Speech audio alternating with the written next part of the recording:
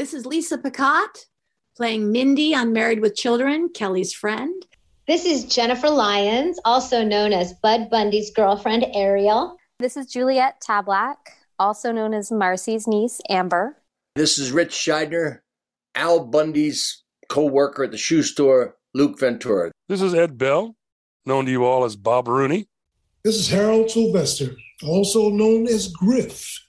This is Amanda Burse, also known as Marcy Rhodes Darcy. This is David Faustino. I think you know me better, obviously, as Bud Bundy, a.k.a. Grandmaster B. This is Michael Moy, creator of Married with Children. And you're listening to the Married with Children podcast. Let's rock. Thanks, Dad. Can I get a whooping? Whoa, No Man presents, live from the nudie bar, the Married with Children podcast.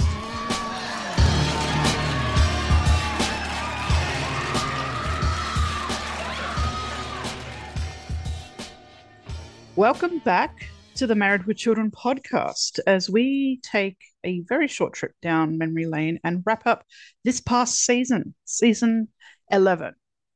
My name is Annabelle, and I am the second laziest bitch in Chicago. And joining me this week as we take a look back at this past season is... And hi, this is Luigi. I'm really happy to be in the nudie bar today. I may not be 62 years old, but I am still being spanked by a topless birthday clown. Oh, shit. And I'm Tyler. Sorry, I was just combing the classifieds for new podcast jobs, but now my hair is messy. It's kind of a visual joke, so I didn't really know how to audio it. Hello, my name is Matt, and I've just come back from my time in the army, cleaning up a bit of trash, some of which is comprised of this very season of Married with Children. All seriousness aside, I have enjoyed reviewing these episodes of Married with Children, whether they're the legendary ones or the scum of the earth. You'll find out our thoughts later on. And I'm the devil. I'm Steven. For your itinerary of eternal torment, eating weenie tots, which will put you in the bathroom, and only being able to watch season 11 of the Married with Children reruns. Damn. That's hell. I can't believe we're actually in mourning. Well, actually, it's fairly dark outside. It's closer to midnight. But we are in mourning for the show a little bit. More on that next episode perhaps of the podcast, but this is our final season wrap-up show, and we will be back to wrap up the entire series next time, but this is just a focus on the past season 11. And I think the next episode is the one that's going to get me going a little bit, because there's not a huge amount in season 11 to really feel too emotional about. It's a season that started strongly enough, but ended very much with a whimper and not a bang. And we'll expand on that as we discuss it today. And we'll do the usual highlights, of course, of the season. So we'll go through our top three favorite episodes, our three least favorite episodes, and any honorable or dishonorable mentions we want to mention. And we'll talk about our favorite hot chicks of the season, favorite guest stars, or least favorite guest stars, sex points if that's still a thing, plus any other special moments in the season. Might have to hunt for them a little bit, but it will include our favorite podcast moments, because despite what this season has been for some people, it's still been fun to do the podcast. And the podcast itself started this season actually pretty well, because we had two new amazing interviews to add to our arsenal. And so, in fact, we started our season, well, Luigi and Chris did, by interviewing the one and only Rich Scheidner. So, Chris isn't here. So, Luigi, do you want to just expand on that a little bit and just recap that interview? All of these interviews that we do are very enlightening because I think sometimes you have an expectation of what you're going to hear, and maybe you might hear something that you haven't heard before. Some of the stuff with Married with Children through the years, and Annabelle, I know you in particular know this because, you've been on those boards for almost 3 decades now, right? Oh, God. We're able to dispel some rumors or maybe confirm some rumors. Like I remember when Michael Moy was interviewed, there's always been this rumor floating around that Married with Children was intended to have been a black family, right? The Bundys were supposed to have been black, and he dispelled that rumor. The thing with Rich was he sort of confirmed the rumor that there was some tension, I guess, between himself and Michael Moy. Now, I mean, there's 2 sides to both stories. I mean, either Michael Moy did not like his approach, or the character from when he was first envisioned was too one-dimensional. And I think even Rich himself said that in the interview. It's not 100% of one or 100% of the other. It's probably a mix of the two, and I tend to agree with that. But looking at the initial episodes with Rich, going back to season 1, because I had to do that as I produced that interview, I did come to that same conclusion about the Rich character really wouldn't have worked much unless they had really put more focus back on the shoe store, because I think after those initial episodes of season 1, a lot of the action that happened in the family in the early seasons was at home. And I think like they started to move back to the shoe store, I think around the time that Steve left. I mean, what are your opinions on that? Yeah, they really didn't go back to the shoe store until they kind of went back to it, but they really didn't fully go back into it until you get to season 9 and Griff is involved. Yeah, and also season 8 when you had for the life of me, Aaron, if I remember. Yes, so there was that season 8. But this being said, you got to remember there's also the whole alternate universe where if Luke stayed, they could have written more shoe store episodes. Mm-hmm. Right.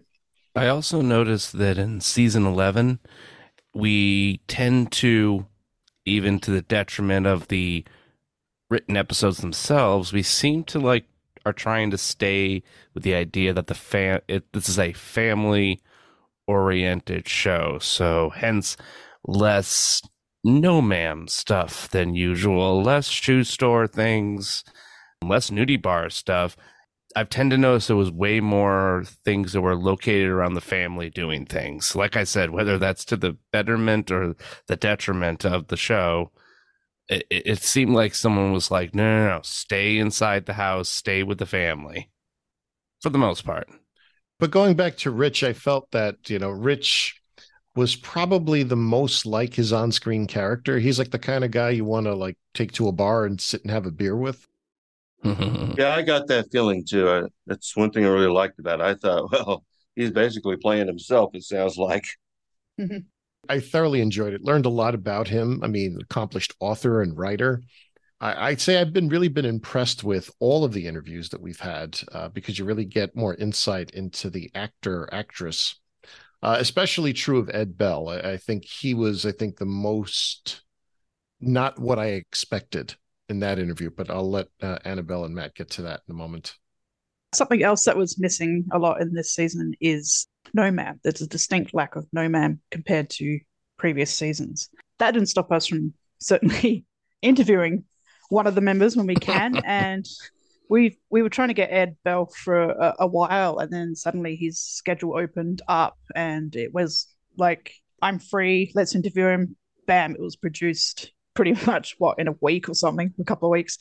So that was a whirlwind of again, another fantastic interview with a really nice chap. And we learned a lot about his career. Starting out, he's doing porn.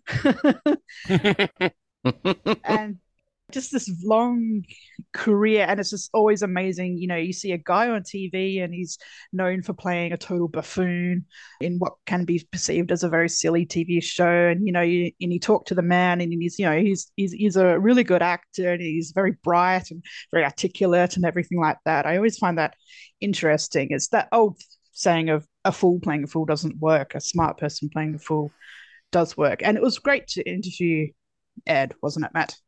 definitely was. Yes, it was great to ask him about his career. I remember distinctly asking him about if he brought any of Ed Bell to character Bob Rooney, which he did. I was like actually asking actors if they bring any of their real selves to the character, hearing about other bits of his career. Like I found that he was on a show I watched when I was a boy, The Amanda Show. So if I ever see it again, I'll keep an eye out for him there. Yes, very, very much a seasoned actor now in his 70s, if I recall correctly. And yeah, all around great to interview. Pity there wasn't more of him and the rest of the No-Ma'am guys in season 11. Yeah. My impression of Ed is, very much a soft-spoken intellectual. Mm. Yes.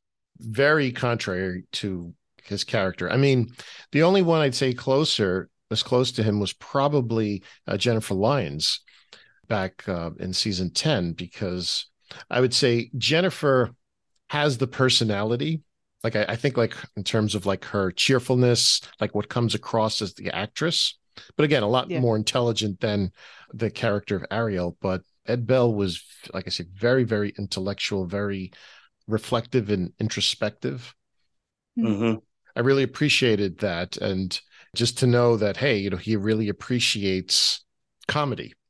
And I think it's like true with all of us. It's like, like we may sound like to our fans listening to the podcast that, we foam at the mouth talking Married with Children. But, in our normal daily lives, it's like we do other things, right? And we have yes.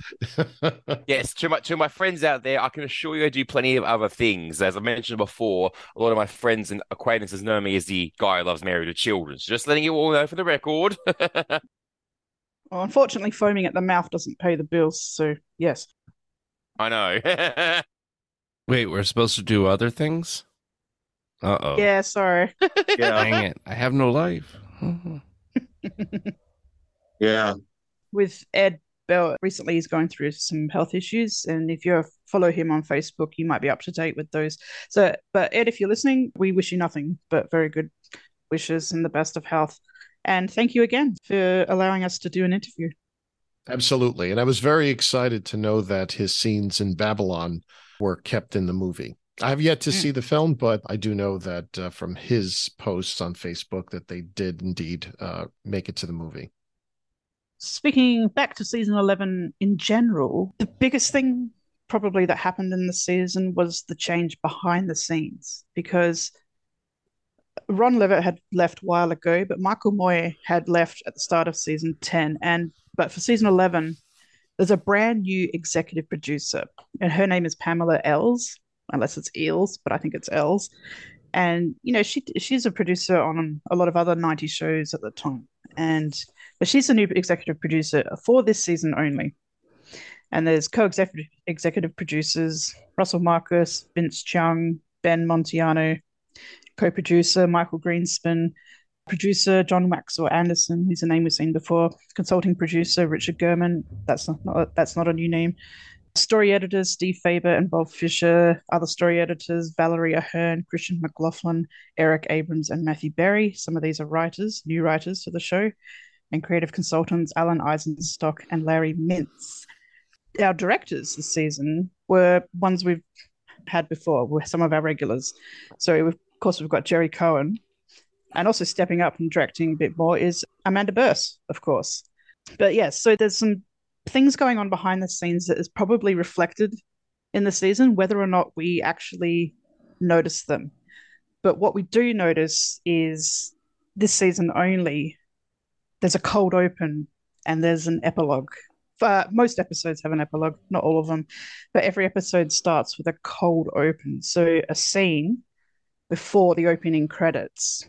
And the opening credits themselves have changed and been truncated. That's probably a cost-saving measure. So not only did we touched on this in the last episode, but they did 2 fewer episodes this season, and they've pretty much cut the opening credits in half. So I think there's a bit of money saving going on there. But stylistically speaking, the big change is these cold opens, and for some episodes, an epilogue. So I just wanted to get all of your thoughts on that. Are you a fan of the cold open? Do you like it? Are you indifferent? Do you hate it? Yeah. What do you think? Well, I guess I'll jump in on there. So I like it. Okay, so, and I don't know if that's just me personally digging cold open styles, or if it's just after watching so many episodes in a row, because I tend to binge this. I rarely ever just sit down and be like, you know what, I'm going to watch a episode of Married with Children. If I'm going to watch episodes, I tend to watch like 3, 4 in a row. Sometimes like that. I don't know. If I'm in a television watching time, not podcasting time, and I get really tired with just I get tired of opening themes quite often, even Frank Sinatra.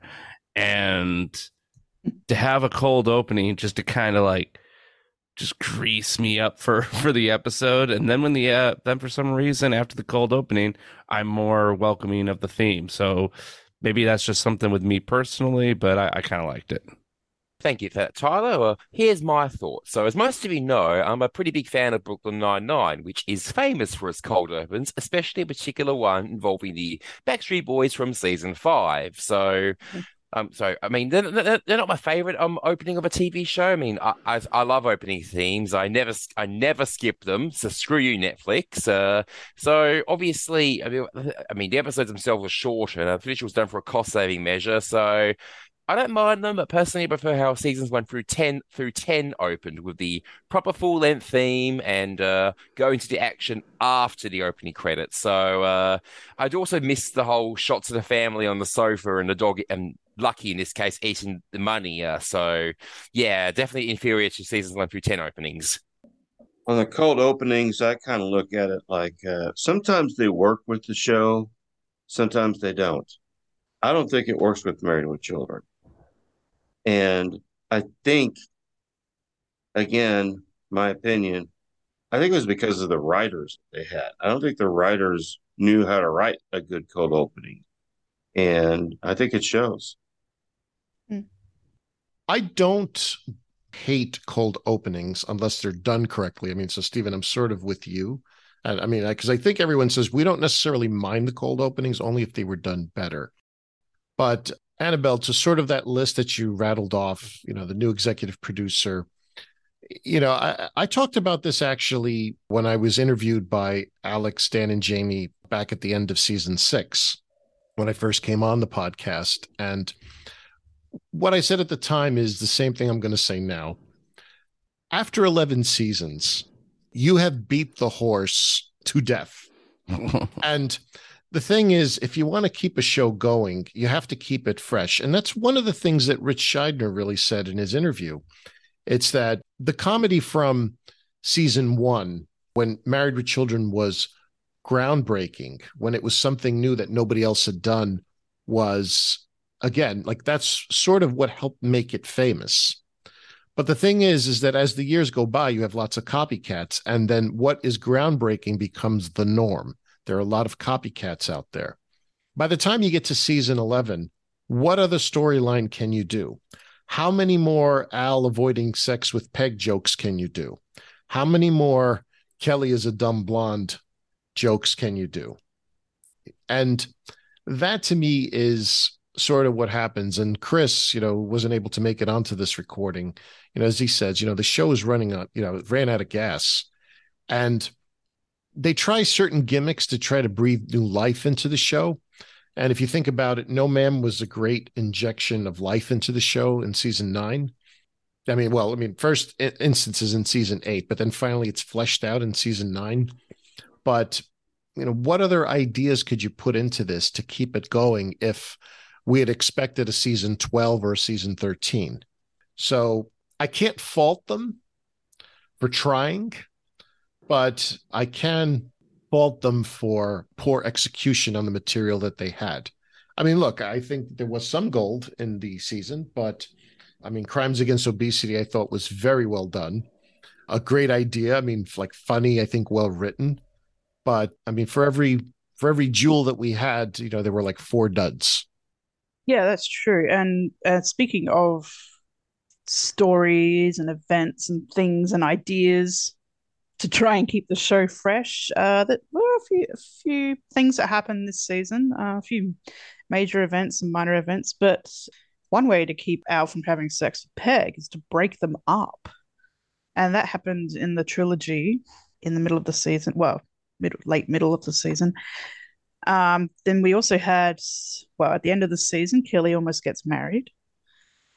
Also, near the end of the season, Lucky comes out. Well, okay.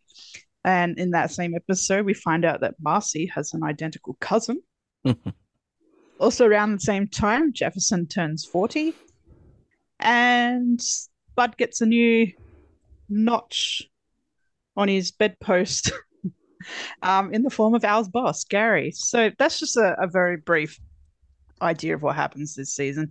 The other major thing is that Al's Dodge almost dies, and that's probably one of the most popular episodes of the season.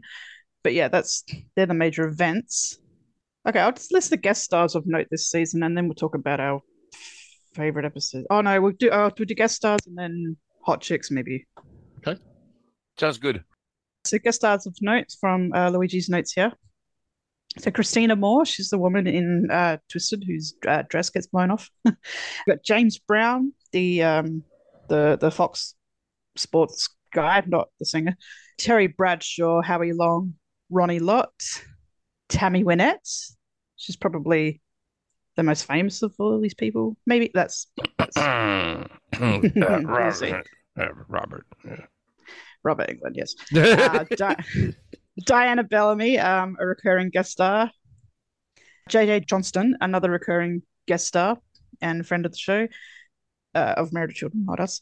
Lisa Robin Kelly played she was fighting Kelly for a role in Catfight the movie. Then we've got Alan Thicke, Gloria Leroy, Elaine Hendricks, who was David Faustino's girlfriend at the time. Robert Englund, who everybody knows as Freddy Krueger and is probably the saving grace of Dan Bundy's. Edie McClurg and Gordon Jump, and Rance Howard. If you don't know that name, it's because he is Ron Howard's father, and he played the priest in Kelly's wedding episode, which was the last episode to be produced. So that's just a brief rundown of the guest stars this season. And who are some of your favorite guest stars? My favorite was Alan Thicke, and I just thought he was perfect in that role. He plays just a smarmy schmuck, and it's away from his usual Jason Severs that was still, I can't remember if it was still running at that time or not, but I loved him. And to me, the king was Robert Englund as the devil. I thought he was perfect in that role.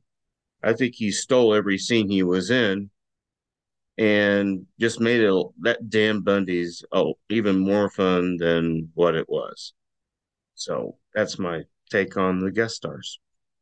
Well, I will piggyback off of Steven to go with my top three. Of course, number one, Robert Englund, all bow. Like, that was, oh man, I had so much fun. When he popped up, I had completely forgotten like which episode he was in. And when I saw him in those devil horns hopping around, it was a delight. I just wanted to rewatch that episode again, only because of him. So it was incredible. But I also want to give a shout out to, I didn't re-listen to our episode of it, so I'm not really sure if I liked the episode or not. I don't think I did. But I do like what Trisha Cast and Chip Eston brought in the Desperate Half Hour.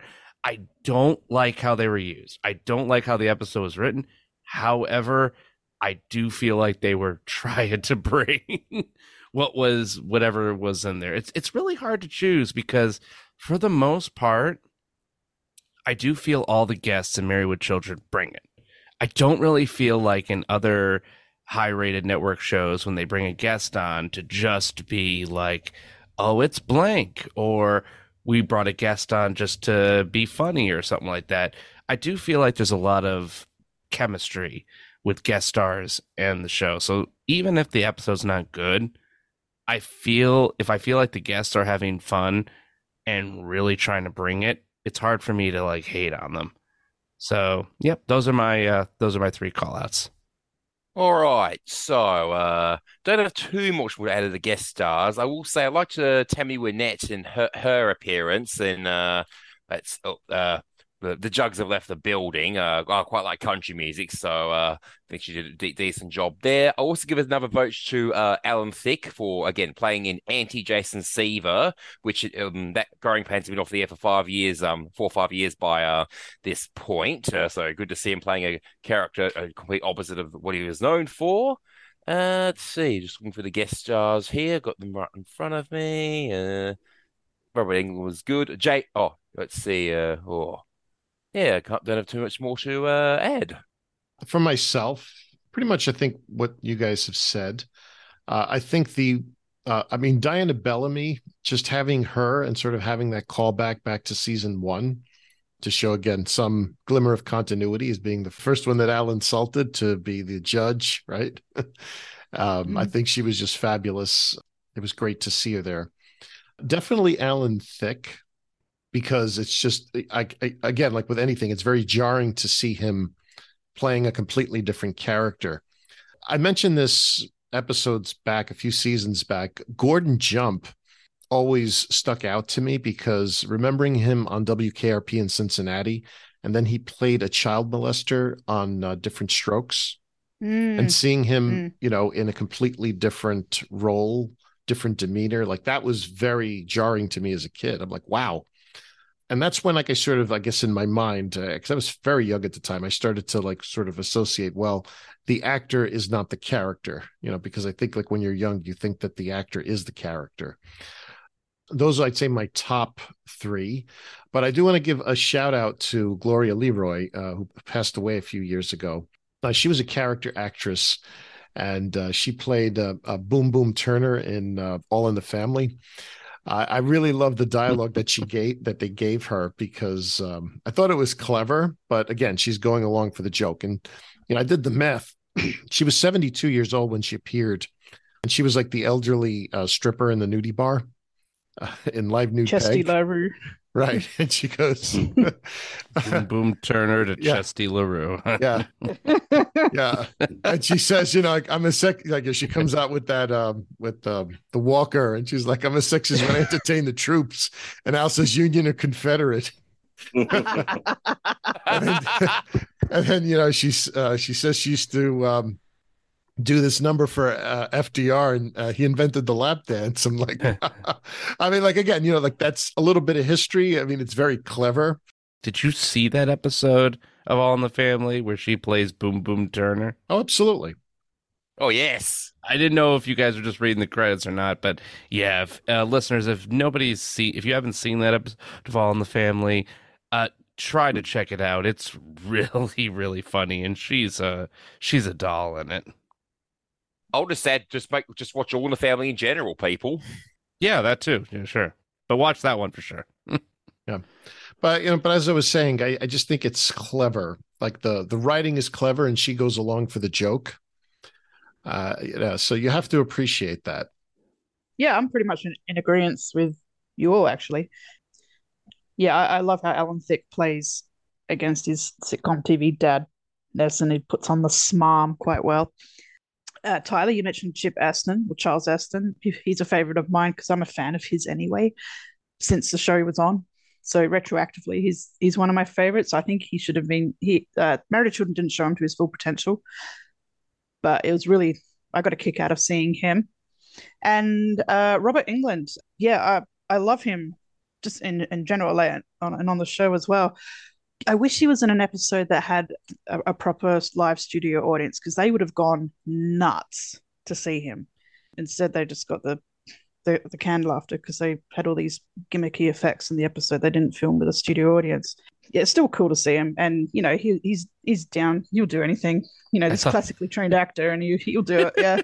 I thought you were going to say you wanted to see him in an episode that better showed his strengths as an actor, and I was about to attack you. I'm like, he's in a cheesy devil outfit and hopping around. It's perfect. He's a horror god in a horror themed episode. I couldn't think of somebody I want more.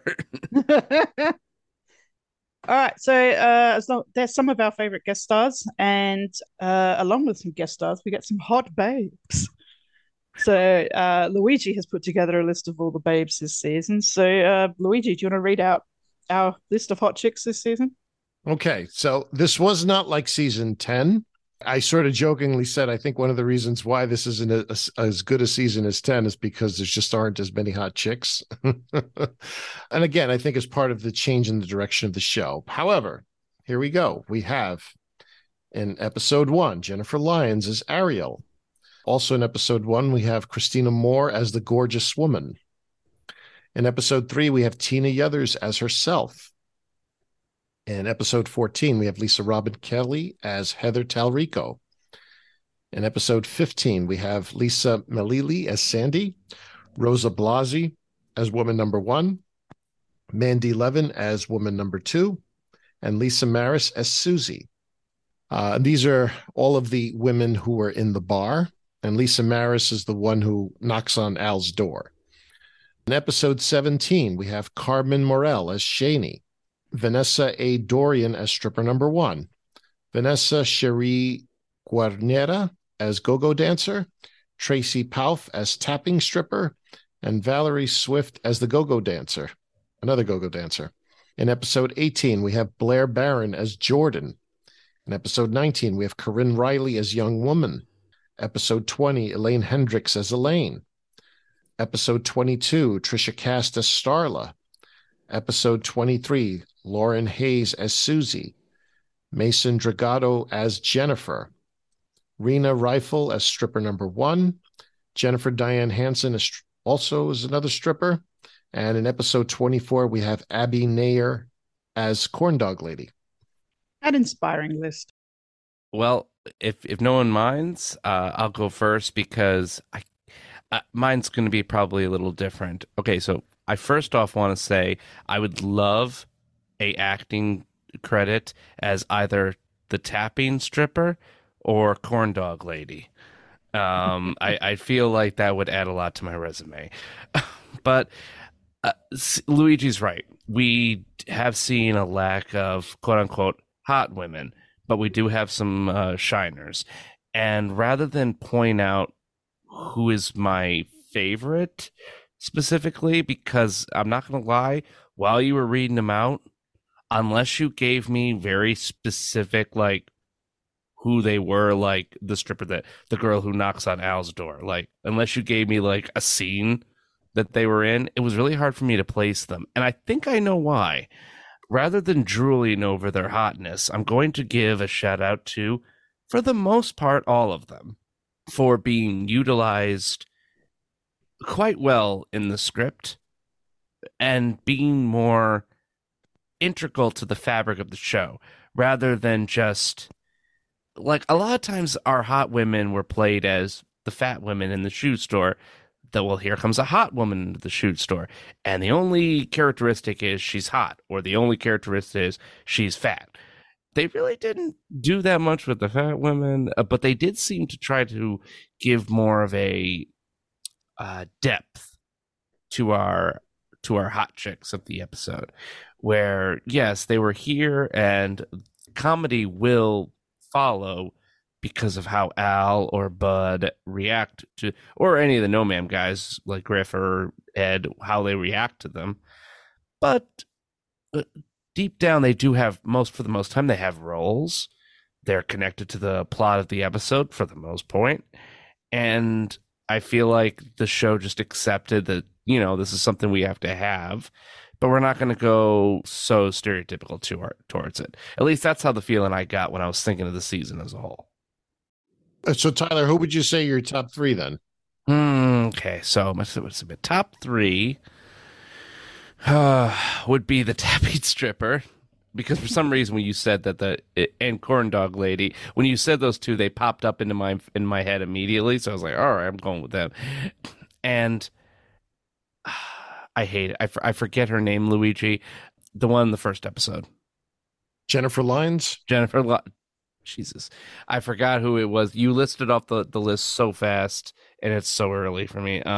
Yeah. So, and I'm jumping between tons of lists. I don't know how many screens you have open, Luigi, but I keep jumping between different lists that I have. So yes, Jennifer Lyons, obviously, Like, that episode was so weird. I loved it, but also after a while, I kind of feel like I never really want to go back to it. I don't know if I just watched it a bunch for our recording, but yeah, I'm gonna have to give Jennifer Lyons number 1, and then Tappy Stripper and Corn Dog Girl for my next 2, just because they look. Those episodes made me giggle a lot. So yeah, My favorites include Christina Moore in Twisted, and Lisa, I hope I said this right, Malili in Requiem for a Chevyweight, and Vanessa A. Dorian. Those were my favorites. I don't have a whole lot to say about them other than that. No, that's fine. As for myself, I give let's say I'll put Elaine Hendricks down because I agree with Stefan in the Let's Be Friends episode that she's a severely underrated actress, and she's just adorable and has the whitest, most alabaster, smoothest skin I've ever seen. But I have to go. My number 1 pick would be Jennifer Lyons because we can't ignore Ariel, and I almost forget that she's in this season because she's such a prominent part of season 10 in a lot of ways, but she's in the beginning of this season and she's my favorite, and I just love her. And I'll give a special mention to Gary's legs, her bare legs when she sleeps with Bud. So in terms of my top 3, I guess in ascending order, I'd say number 3, Lisa Robin Kelly.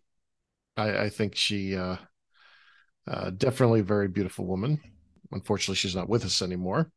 This one, I think everyone skipped over. Mason Dragato. She played Jennifer. She was one of Kelly's friends in the How to Marry a Moron episode. She's sitting on the couch with Kelly when they're going through her Kelly's Black Book. Mm-hmm. Is she the bleach blonde or the other one? No, she's the other one. Right. She's the one who says, it's like, I recognize this name. It's like, isn't that your father? I thought she's a very stunning woman, but my number 1 is obviously Jennifer Lyons. I mean, just the, like I said, the sunny personality, beautiful woman, great comedic delivery. So, those are my top 3. All righty. So again, my number 1 has to be Jennifer Lyons. I mean, Ariel was a great character. I mean, great character, great hot bird playing it. Honestly, can't go wrong. I'm also a fan of Christina Moore. I've just been going through quickly googling some of this list because some of these stick out more than others. Christina Moore was definitely great and Twisted as well. I'll also have to give a vote for let's see the stripper in episode 17 of this season. But yeah, I mean, as others have said, not too many others have really stuck out for me aside from especially Ariel and the gorgeous woman. Yeah, it's surprising. Well, not surprising, but it's still a shock to realize that Lisa Robin Kelly is no longer with us because she died fairly young. I think she was about 43, just a few years ago. There was another actress. She was not one of the quote-unquote hot women. She was one of the quote-unquote fat women who featured in the show a couple of times, including this season in Birthday Boy Toy. Her name is Sonia Eddy. You'll know her if you saw her, especially if you've seen General Hospital, but she passed away just a few weeks ago, and she was not that old either. All right, so for the ladies out there and any other fans who may appreciate the male form as opposed to the female form, again, the season's very light on the eye candy for both sexes. I say both sexes, these 2 particular sexes, but there's a couple of guys. Again, a shout out to Charles Aston. He's just adorable, and the guy who stands out for me most of all is the cab driver in Kelly's Got a Habit. When he comes in, and he's the guy who finally sways Kelly, and he ends up in a Kelly Bud sandwich on the sofa. You know, wouldn't we love to? But yeah, that guy is smoking. You know, and you're right, Annabelle. I mean, even on the guy's side, there wasn't a lot of talent, quote unquote, right? Yeah, nah, it's a bit light. I don't know. Marcy's cousin was pretty hot. Yeah, does she count? I mean, yeah. I was thinking about that when we were listening. I was like, shouldn't she have counted as a guest star too? No. I did wonder, but Yeah. All right, so moving on. Speaking of getting hot under the collar, how about some sex points? Well, obviously Peggy would win this season like in a landslide. Do we count the month of no sex that was technically offered in the three-parter? Yes, Does that count as 30? Well, it's the shortest month, of course. Dang it. Of course. Knowing Al's luck. If you go back to the rules, I mean, Jerry's the one who started this. And I think, and the rules where it has to be on screen. And Al either has to ask for it or Peggy has to ask for it, and it's the response. So you can't count, I guess, the sitcom time. You know what? You're right, Luigi. Let's ask Jerry. Hey, Jerry, what do you think about that? Oh, he ain't here, is he? 28 sex points to Al. I'm just joking. I love you, Jerry. I love you. Thank you for bringing me out of the podcast, Jerry. Al did ask for it a couple of times this season. Like, in example, Crimes Against Obesity and the Stepford Peg. They're the ones that stand out for me. That's true. But the thing is that I guess that's right. If Al's avoiding it, that's what it is. Al has to avoid it, but Peggy got it. Yeah. Oh, she got it. Yeah, she so did. There you go. So, I don't think we have a numerical number, but it's probably pretty close to that, right? I mean, looking at the list, there's no real sex scenes other than the two you just mentioned, Annabelle. And whatever they did in the basement in Crime and Punishment. Yeah, that actually, well, again, that's definitely a point right there for Peg. But I think the biggest one is Live New Peg. I mean, that's about sex pretty much. Yep, right. I know. Peg earns not only points, but a trophy for that episode. Yep. Do you want to do favorite episodes or least favorite episodes first? I think I'll do the least favorite first. Okay. Yeah. We'll end on a high. You're asking two of the same thing there. Oh, Luigi. Boom, Tish. Positive. Okay, so on that note, let's talk about our favorite and least favorite episodes. But we are going to do our least favorite episodes first. So we'll do top three, probably in 3, 2, 1, and any dishonorable mentions. Who wants to kick us off? I guess that's me then. My third worst episode was A Babe in Toyland. I just didn't think it fitted with Married with Children at all. And I didn't find it very funny. It was just a really bad episode, all in all. Chris Gunter will probably dislike this, but I did not like Trash. That's one I'll always skip when I see it coming on the TV. And like A Babe in Toyland, it's like it's removing the characters way, way, way too far out of their element. And I just did not think it went well with the Married with Children idea. And of course, the worst one is Chicago Shoe Exchange. Even if it wasn't the season or the series closer, so to speak, or the last one that aired, I still would have hated that one. It made me angry at a point because not just I've said already that the writing was just bad. It was like a stream of consciousness instead of having an idea of what you want in a beginning, a middle, and an end. And I don't fault the actors. I follow the writers on that one. So my least favorite episodes, okay, I'd honestly have to go for, given that the dishonor of being the official finale, I'd have to go for the Desperate Half Hour and How to Marry a Moron, simply for just how deflating it is as a final episode, to be honest. It's like, this is how it ends. It's very, very anticlimactic, a bit half-baked. Could have been split between two different episodes, yeah. And obviously Chicago Shoe Exchange. Oh, my gosh. I'll just say, if you don't know why I'm putting down the least favorite episodes, just do me a favor and listen to our review of that. I think I'll go next, and well, we're gonna keep beating dead horses because I I'm going to have to go with The Desperate Half Hour and How to Marry a Moron. Those are, I think if I counted those two together, it's worse than Chicago Shoe Exchange. But we're going to have to go with them separately. Even though I shouted out Trisha Cast and Chip Eston, personally, for what they were trying to do, at least they had good energy. The episodes were trash. They felt it was the longest, like 22 minutes for each one that I felt like I had to sit through. And if you're gonna do a 2-part, you gotta do it better. It's just go back, listen to our episodes on it. I don't want to beat that too much, but of course, number one is Chicago Shoe Exchange, and I'm sticking with what I said on that. It made me mad.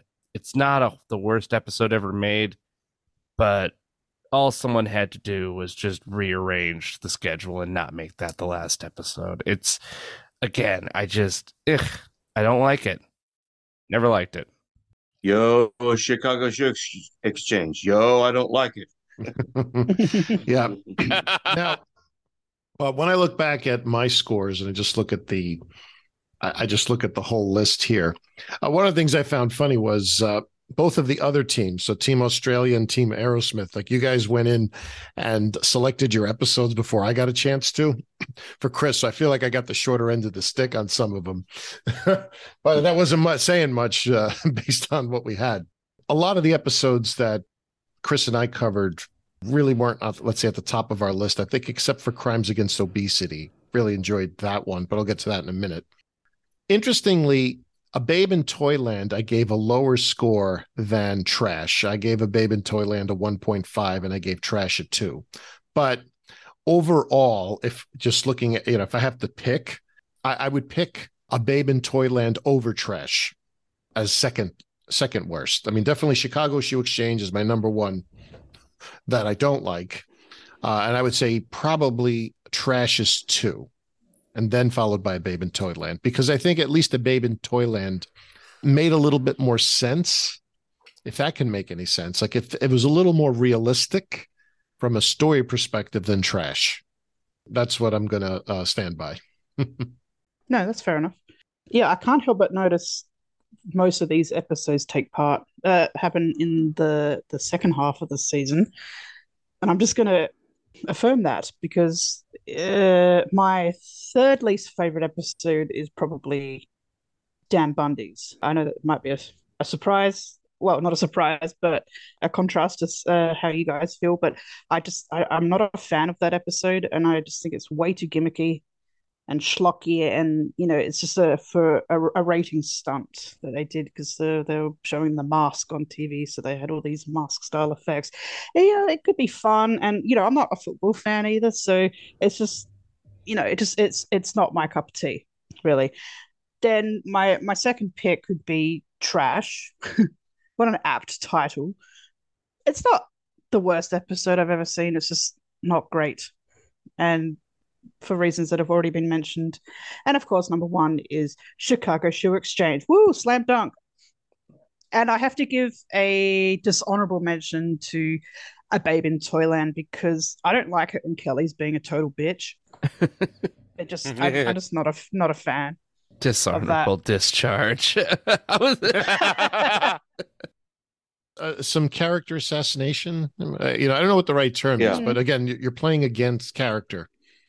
I call it character betrayal. Character betrayal, yeah. Because the thing is, Kelly is always sweet. Kelly can be dumb, but Kelly is generally sweet to people unless they insult her. Yeah, unless it's like Bud or whatever. Yeah. But here she's just became a diva out of nowhere, and that goes against character. And the worst thing is, the show is built on the idea that crazy crap can happen. All you need is for her to get hit with a can and have like birds whistling and then evil sounds play and then she becomes a bitch and I'm fine with it.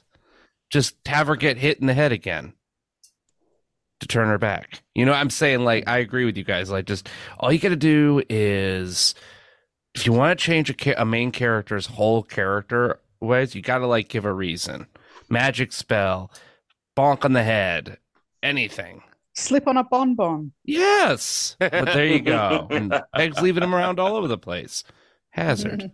I'll throw in as dishonorable mentions The Desperate Half Hour, especially that one, and How to Marry a Moron. The Desperate Half Hour, especially. That one was just, I did not like it. Desperate. Let's flip the table and not end, but let's look at the positives, shall we? Yeah. So in roughly the same order we just went in, what are your top 3 episodes of season 11 and any other honorable mentions?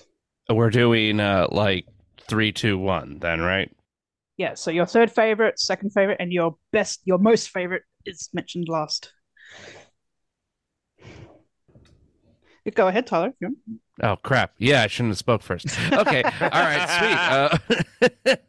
All right, well, this one's a lot more easier, but also a lot hard. It was easy to pick the top 3, but it's hard to pick where I'm gonna rate them. Let's see, because it's definitely gonna be Twisted, and I'm sorry, not Twisted, but Kelly's Got a Habit. So Kelly's Got a Habit's definitely one, and since they aired at the same time, can I count Requiem for a Chevy Part 1 and 2 as one episode? Or do I have to count them as separate? They had in different weeks, but yeah, Annabelle, we'll allow it. You know what? No, screw that. I'm not going to change it. No, I didn't count Desperate Half Hour. I counted those as 2, so I'm going to count these as 2. I'm not going to switch it up. All right. So, yep, Kelly's Got a Habit. So I'm going to go with Requiem for a Chevy Part 2 as my top as number 3, just because even though the funeral made me laugh more than I had in weeks when they opened on a funeral, and specifically when I realized it was in the backyard. I don't know why, but I knew that car was in the ground, and it just made me like almost tear with laughter. However, it kind of ran out of steam after that a little bit, but like I said, it was such a perfect connector to part 1 of Requiem for a Chevyweight that I was just having a great time. It was one of the best. Part 1 to part 2, there was nothing that was going to make me not watch part 2. So I was going in strong. So we'll go to number 2. Requiem for a Chevy Part 1. As I said in the intro, I'm a huge fan of Al in his car. For some reason, that is a through line of Al's character that I really dig. I love attachment to inanimate objects in a healthy and mature way, not in an unhealthy way like Bud and his blow-up doll. He should take better care of that thing. But like with Al in his car, just the obsession he has over it. And it was like, we have this as an opening joke, and like, Ed, just keep doing it, do your shtick, and when you run out of gas, we'll do the real episode. This car thing will just be a good intro. And he just never ran out of gas, and I loved it. When the doctor came in and they were all the puns on the car stuff, when the car squirted oil all over him, I kept waiting for Al to feel disgraced, but he just goes, "She can't keep anything down." I was like, oh God, it's just joke after joke after joke. And the family was just going with it in their own weird way. So yeah, definitely really great for number 2. And finally, number 3. I hope I did this right, Annabelle. Number 3 is my top favorite. Right? Yeah. This is good. Okay. This is my top favorite is Kelly's Got a Habit. I love Kelly. And Kelly-centered episodes are usually the best in my mind. And this one is no exception. It basically, let's put Kelly Bundy in a nun outfit and twist that key in her back, shove her out the door, and let laughter begin. And laughter entailed. It's a wonderful episode. Go watch it, guys, and listen to our review on it. So, yeah, that's those are mine. You know, Tyler, I agree with you on Kelly's Got a Habit. That's my third favorite episode. Oh, I forgot. I was going to mention my honorable mentions, and that was the Stepford Peg, the Live Nude Peg, and Crimes Against Obesity. Those are my runner-ups. But then I go to Kelly's Gotta Have It. I love that one for more for the Al being the cop than Kelly having to abstain from sex. I mean, I still like that, but I just loved Al acting like a cop. My number 2 is Bud on the Side. I thought that whole episode was done very well overall because it involved the whole family. That's what I like it when they're able to incorporate the entire family without adding in a B plot for Al and Peg to do one thing and the kids doing another thing, but they were all involved in this together. And my absolute favorite, and kind of weird, I'm opposite of Annabelle, is Dan Bundy's. I thought that was hilarious. I mean, it's already gone Looney Tunes. Why not take it to the next level? I agree that I didn't like that they did the gimmicky things and didn't give it a proper studio audience. I don't know if Annabelle, if you're a horror fan or not, but I think that's one reason it resonated with me is Robert Englund, who stole every scene he was in. Yeah, well, he's the saving grace of that episode for me. Mm. All righty. So as for myself, looking at this season, this final season here, my favorite episodes, I'll have to go for. Okay, this is no particular order. Kelly's Got a Habit. I mean, come on, Kelly being celibate and playing a nun. Writes itself. How can I mean, come on, just extra virgin olive oil. Oh, that's just one of my favorites of this season, definitely. I mean, if it was in, say, season 4 or 5, it would face stiff competition, but here, this is definitely one of my favorites in the season. Okay, I also quite liked, let's see, Bud on the Side. I mean, my wife got break rooms, but we know better than to get a big screen TV and a beer at work. I mean, you can't even drink beer at my work. So there's no way Al would work at my work. And it's the third pick. Al works. More than Peggy. Oh, what does he? Yeah, that's true. This is tough. Maybe Birthday Boy Toy. Well, when you go Jefferson being very insecure, reaching out to his good mate Peggy. Griff absolutely trying to botch the Gary Shoes commercial. Oh, that's a good one. And honorable mentions. I'll have to mention the two parts of both halves of Requiem for a Chevyweight. Not only for personal reasons, because obviously I watched when I rewatched in 2020, as I know, my best mate passed away when I rewatched the first half. But also, I mean, I love anything Dodge related or car related on the show, and trying to revive the Dodge, getting the parts from Cuba. Yeah, so honorable mention to Requiem for a Chevyweight. Those are my top picks of this final season. Fab. Luigi. So one thing I want to point out. And we said this, I remember, in earlier shows, season wrap-up shows. I think it might have been season 6 or 7 that I participated in. And humor is very personal. So, I find it interesting, each of us, in our favorites, like we have favorites for different reasons. Like, in other words, Annabelle, you don't like Dan Bundy's, but Stephen really likes Dan Bundy's. And part of it has to do with, what are your tastes and preferences. For myself, I found, I'll go through my list first, but I'd say for number 3, it's going to be Crime and Punishment. And, the reason why it's personally funny to me is because as a kid and even as an adult, I always spent a lot of time with my dad or with my family working, like doing stuff like, renovating a bathroom, like fixing up a basement, etc. So I think seeing it puts a comic effect tickles my funny bone. So that's why I like Crime and Punishment. So I know Chris didn't like it as much. That's one of the reasons why I like it. Kelly's Got a Habit.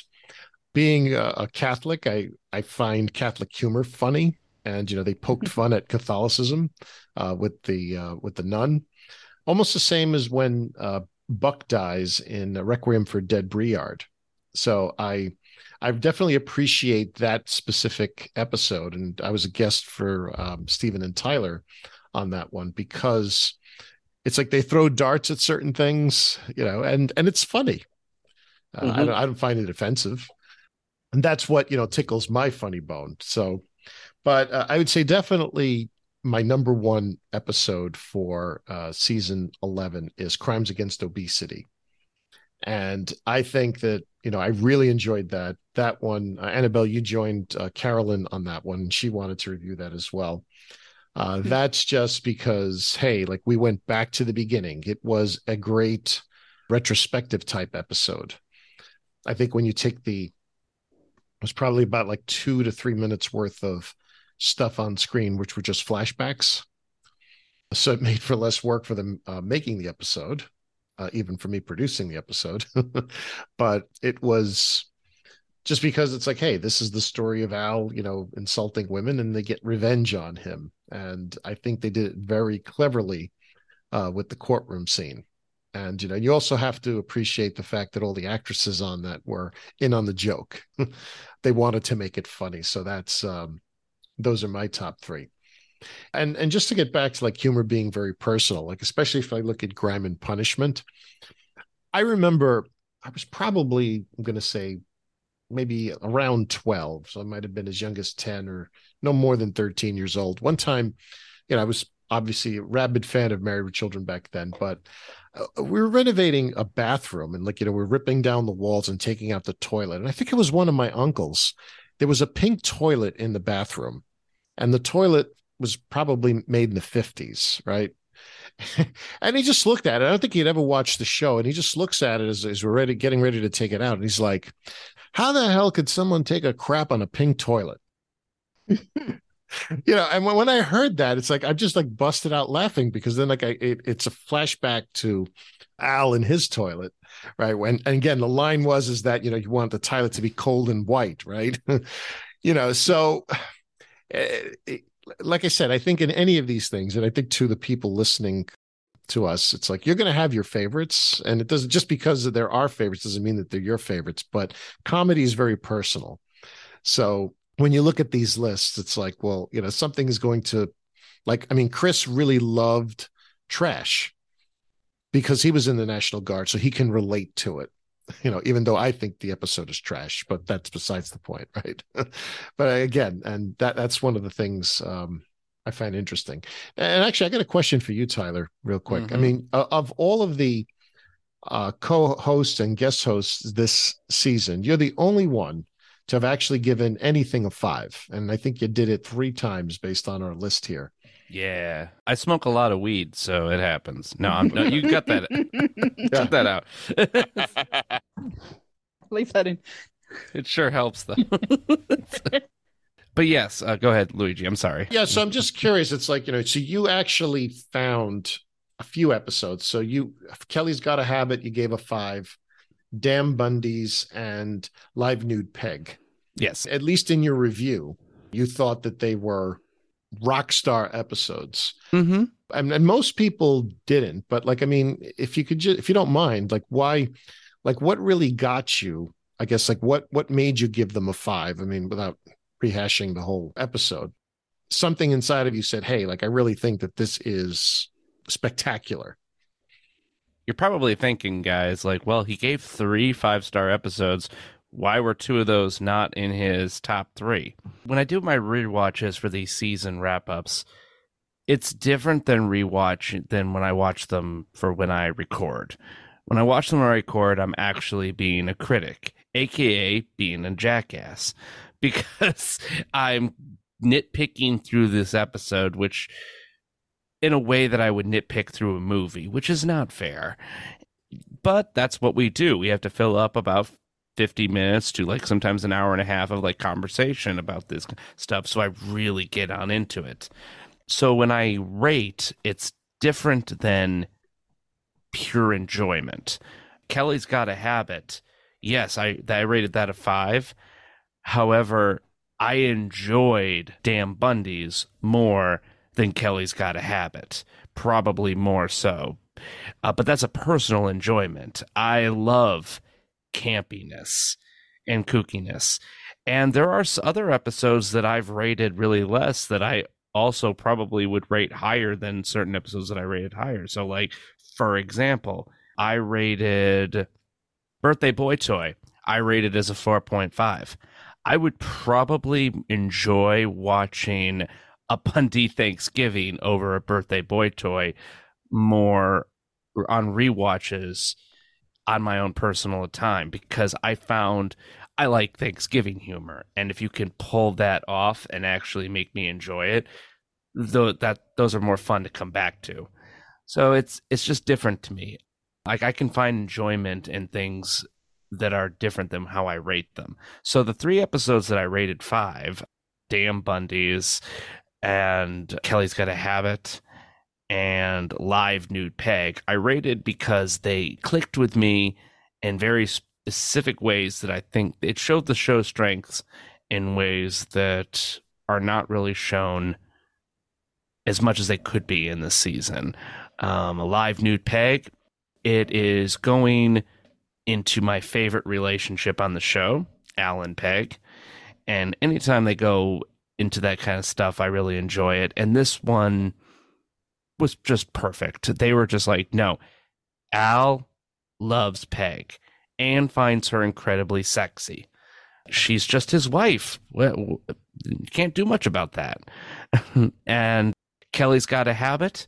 Well, I'm not going to rehash that. We all know why that one's amazing. And then there's Damn Bundy's, which I love Damn Yankees. And to show not just like we're doing a joke on the title, but we are going to do Damn Yankees, except change baseball with football. And literally, Robert Englund maybe was told to Married with Children it up. Please don't do the exact devil from Damn Yankees. But he's like, no, I'm going to do that. And I love it. I love that he did. It worked out perfect. Another actor doing that performance, Annabelle, would probably not have been good at all. And I probably would have been on your side with that episode. But still loving it a little more for its campy value. They went into it. They went into that idea and they stuck with it. Others, I felt like they were like episodes that I would have given a 3 out of, were probably ones that, like the Bundy's Thanksgiving, they didn't go as far into it as they could have. So I think with season 11, my overall thesis for those 3 episodes, Luigi, is when you're in season 11, you need to pick something and you need to go with it. If you're Married with Children, the best thing you have going for you is you can go places another show can. You can beat a horse into the ground until you can't recognize it's a horse anymore. And it's like the rake, R-A-K-E joke from The Simpsons. It's funny, then it's not really funny, and then you keep doing it enough times, and it's funny again. I'm referring to Sideshow Bob getting hit in the face with a rake over and over and over and over again. Okay, yeah. I thought that was it. I wanted to emphasize that just in case people didn't know what I meant. But yeah, like it's that type of humor is really funny. And Married with Children can do that sometimes for what Simpsons did with one 15 to 20 second long scene. They can do it with an entire episode. It's one of their strengths, and it's something that I notice now that's what I click with when I rate things 5 out of 5. Their commitment to a bit. I hope I answered your question, Luigi. Yeah. Okay, yeah. That's fair enough. I mean, I, for one, did not give any episodes this season a 5. The closest I got was 4.5 and a couple of 4s here and there. But if I was to choose my top 3 of the season, I think I'll go number 3 is probably Grime and Punishment. I enjoy that episode a lot, and I probably can't really tell you why. I just like the idea of it. I think it's Peg's line, you're my bitch now. Well, that too, yeah. And yeah, no, that's good. Number 2, especially if I'm factoring my ratings into it, every time you guys mention beating a horse, I get Kelly's quote in my head. Oh, now you got butter horse. And that was mentioned in Butt on the Site, which I will probably put as my second choice. Again, it's a similar vibe to Crime and Punishment, and I don't know if that's a thing or not, but when I originally saw those two episodes, they aired together on the same night. This is back in 1998, and that's how I initially recorded them. So I would see those two episodes together, and they had a sort of a similar vibe. Maybe it's, the whole family's being utilized or whatever it is, but the idea of Bud sleeping with Gary is one of those outrageous ideas that I guess they thought, well, like you said, they threw darts at everything and see what stuck. And it was probably inevitable. Bud's pretty desperate. Gary's probably desperate. And what's funnier than Bud having a sugar mummy instead of a Kelly having a sugar daddy, which is a story we've already seen. Well, they've already touched on that anyway. So yeah, I did enjoy that episode. I think my number one pick is the Stepford Peg. I just have a soft spot for that episode. Anyway, it's one of the season 11 episodes I've probably watched most often. There's enough Alan Pegg in there, a lot of Alan Pegg together, which is great. Again, it's one of those sort of obvious story ideas that was probably bound to happen, and they finally did it because, of course, I mean, why wouldn't they try and turn Peg into a Stepford wife? But it's fun, it's cartoonish and everything, and of course I picked as my intro is Marcy's iconic quote from that episode about Peg. She's the laziest bitch in Chicago. And just as an honorable mention, I will say Crimes Against Obesity, because again, that's a stronger episode, and it was really fun to record that with Carolyn and Chris and Luigi, and I think that made me enjoy the episode even more, because I think it was a good idea, and it was great to have that callback with Diana Bellamy's character, and that even went all the way back to the pilot. We may touch on the pilot a little bit down the track, but yeah, so that was neat. I just like that. But there's a lot of episodes I could put into the honorable mention category. Not a lot, but like there's a handful that are all very they sort of rate about the same until you get to the really dire episodes. But for that, I'll just leave that as my list. It can be a bit interchangeable, but they're probably the highlights for me. From talking about our favorite Married with Children episodes, let's go on to our favorite podcast episodes of this last season. So anyone wants to kick us off, we can talk about the guests that we had, our guest co-hosts that we've had on podcasts. This does include the interviews, even though we've already mentioned those at the top of the show. If they're your favorite, then sure, mention them. But your favorite podcast episodes that we've recorded this season, who would like to go first? I'll go first on that one. Mm-hmm. And I kind of divided into the ones I produced and the ones other people produced. So I'm going to start with the others. I loved the way Crimes Against Obesity was done. Maybe it's also because I really liked that episode. And I just thought it was put together perfectly. And I just enjoyed listening to it. And I've re-listened to it at least twice. Yeah, twice. Another one that really, and again, it's one I like. And I don't know if it was Matt or Annabelle, but I love the Stepford Peg. That was done perfectly, especially when you had all those extra people on, like Carolyn and Luigi. Originally I wanted to do that one because I do like it a lot, but things changed and ended up with some others that became a surprise. So those are my two favorite that my fellow podcasters did. Now, the ones I really enjoyed working on and creating, in no particular order, I love working on Kelly's Gotta Have It. A lot of cultural references to bring in. I think that was part of it. And doing the flashbacks. And so that was one of my favorites to do. And believe it or not, I really like doing a Bundy Thanksgiving. I know it's not the greatest episode. I only gave it a 3, but I just like its connection to WKRP. And I was really glad that Alan was able to come on and join us for that one, from the WKRP cast. Agreed. Mm-hmm. That was a great addition. Yeah, he was amazing. And on top of that, it was kind of like I was thinking, how can I make the podcast episode more interesting than the episode itself? And I think that's, a challenge, especially with this season, because we had a lot of duds. Anyway, so I like putting that one together. But I got to tell you, the one I had the most fun in putting together was Dan Bundy's. I had a ball with that one because there was so much to do, so much references, and the conversations we got into. And by the way, Tyler, I saw that animated thing about Dante's Inferno.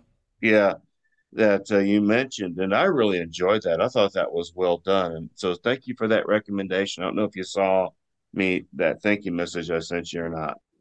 That was great. I'm glad you liked it. Yeah, I thought you'd get a kick out of it. It was, it was definitely a fun watch when it came out, and I'm gonna rewatch it again soon. So, yeah, if you're done though, Stephen, I guess I'll go into mine since you kind of helped me decide mine. Actually, I'll admit it on this episode. I probably did the least amount of work, and was like the least involved in the podcast creating out of all of our hosts. Everybody listening, Luigi and Steven and Annabelle, Matt, Chris, all you guys have been like fire. I definitely like to I think I add a nice spice to it, but all in all, like, you guys are like the kings of this podcast. I bow to your like just dedication and the way you can keep it up. With my job and a lot of personal stuff that's been happening in my life, I've just not been there emotionally or physically been able to like do as much as I want. All in all, that helps me figure out which episodes specifically are the most important to me, and made it very easy.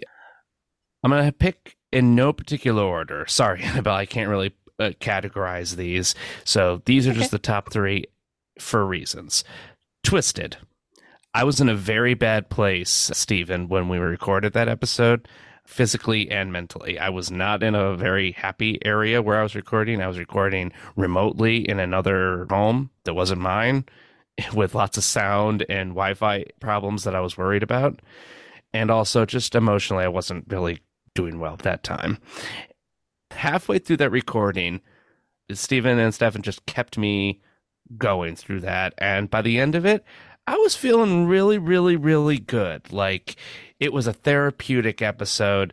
I know I only gave it a 2.5, but it was like man, that was good, giving that episode some crap. Oh, that felt good afterwards.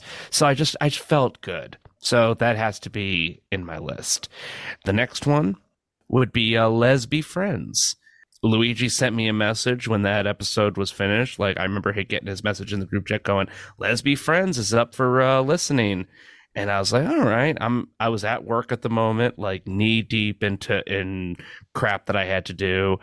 And I was just like, you know what? Screw it. I'm by myself now.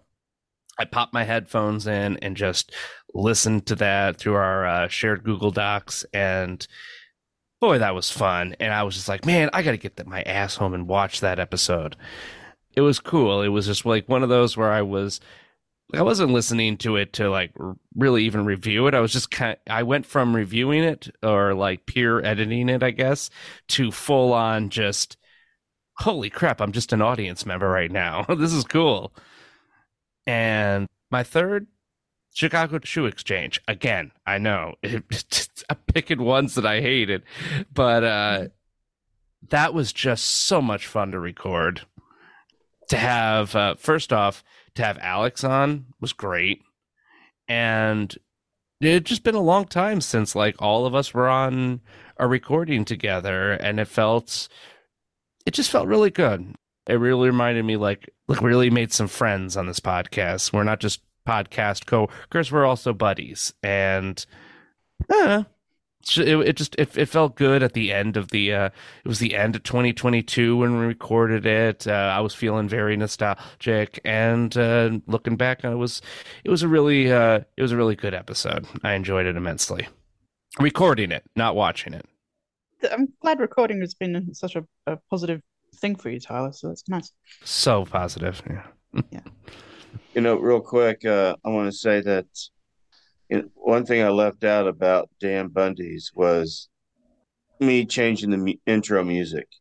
I don't know if the audience realized what was playing in the background. It was Alice Cooper's Go to Hell. And I thought that would be a lot more appropriate than the Anthrax song.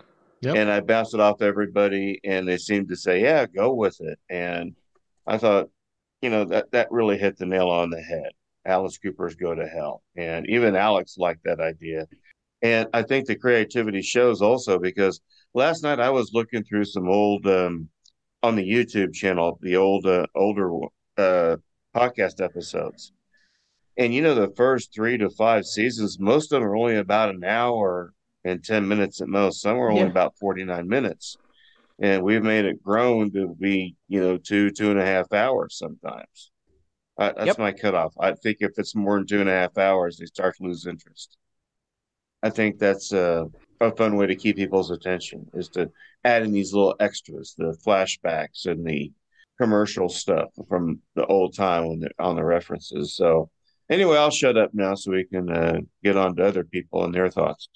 No, but Stephen, you're right. I mean, breaking it up, putting in additional stuff, media is always great. It's always a question of whether or not it fits in with it. And I think, particularly in seasons 9 and 10, we had a lot more opportunity for that. Not so much with this season, but, again, I think we were all creative. Could I also tack on to what you were saying, Luigi, and to just to build Stephen up right there? Listeners, anybody out there who's thinking of starting their own podcast or would like to guest on future episodes, if we have them on our channel, or just wants to produce their own, Stephen is absolutely right.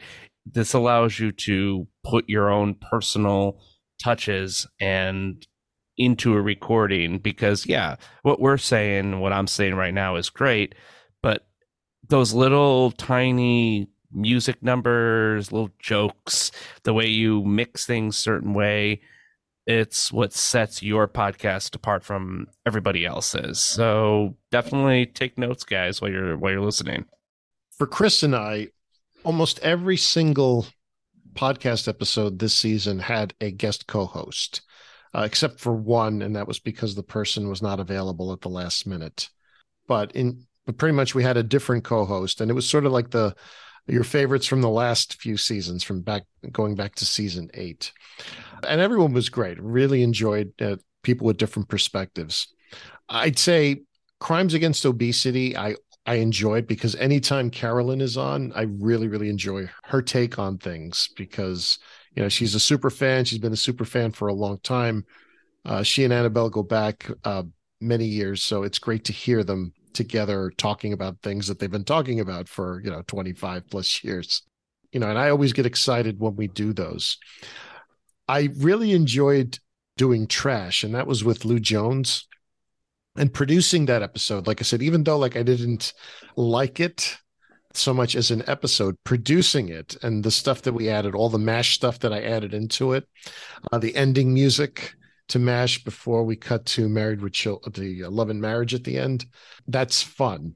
I can't really say I had one that I disliked, but that was, they were all really good episods. And actually, even the Jugs Have Left the Building, that one, again, that was with my friend Sheila.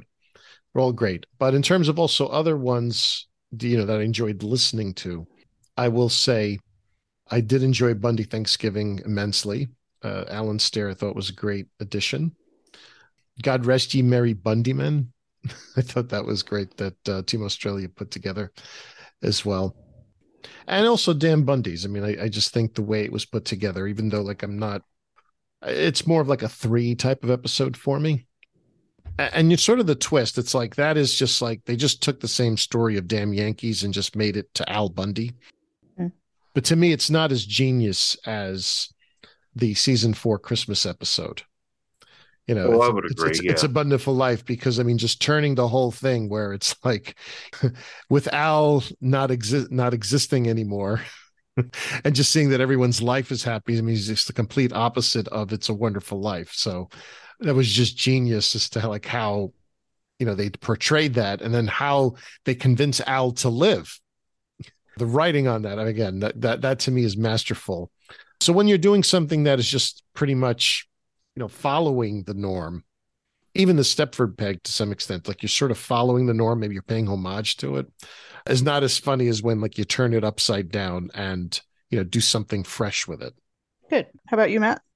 All right, so favorite podcast episodes. Obviously, Chicago Shoe Exchange. I just loved sledging it like we do with Enemies in season 10. I didn't quite enjoy sledging that one as much as Enemies, but it was still awesome to just absolutely tear Chicago Shoe Exchange to literal shreds, ripping up the shoes of that episode.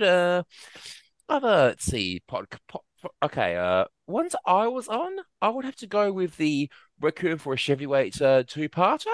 Again, Chris Nomis is really into that one. I remember, yes, he really loved the bits about Cuba in that one, I remember. And I just loved, analyzing that one. Dan Bundy's, for one I wasn't on, simply, the different music at the start. Everyone was really, really, really into it. So those have been my favorite podcast episodes off the top of my head from this season. Very good. As for myself, again, it's sometimes your least favorite episodes can result in some of your favorite podcasts. Mm-hmm. Most favorite. And though I'm not a fan of Dan Bundy's The Episode, I really enjoyed listening to that podcast with all the touches you put on it, Steve. Thank you. Yeah.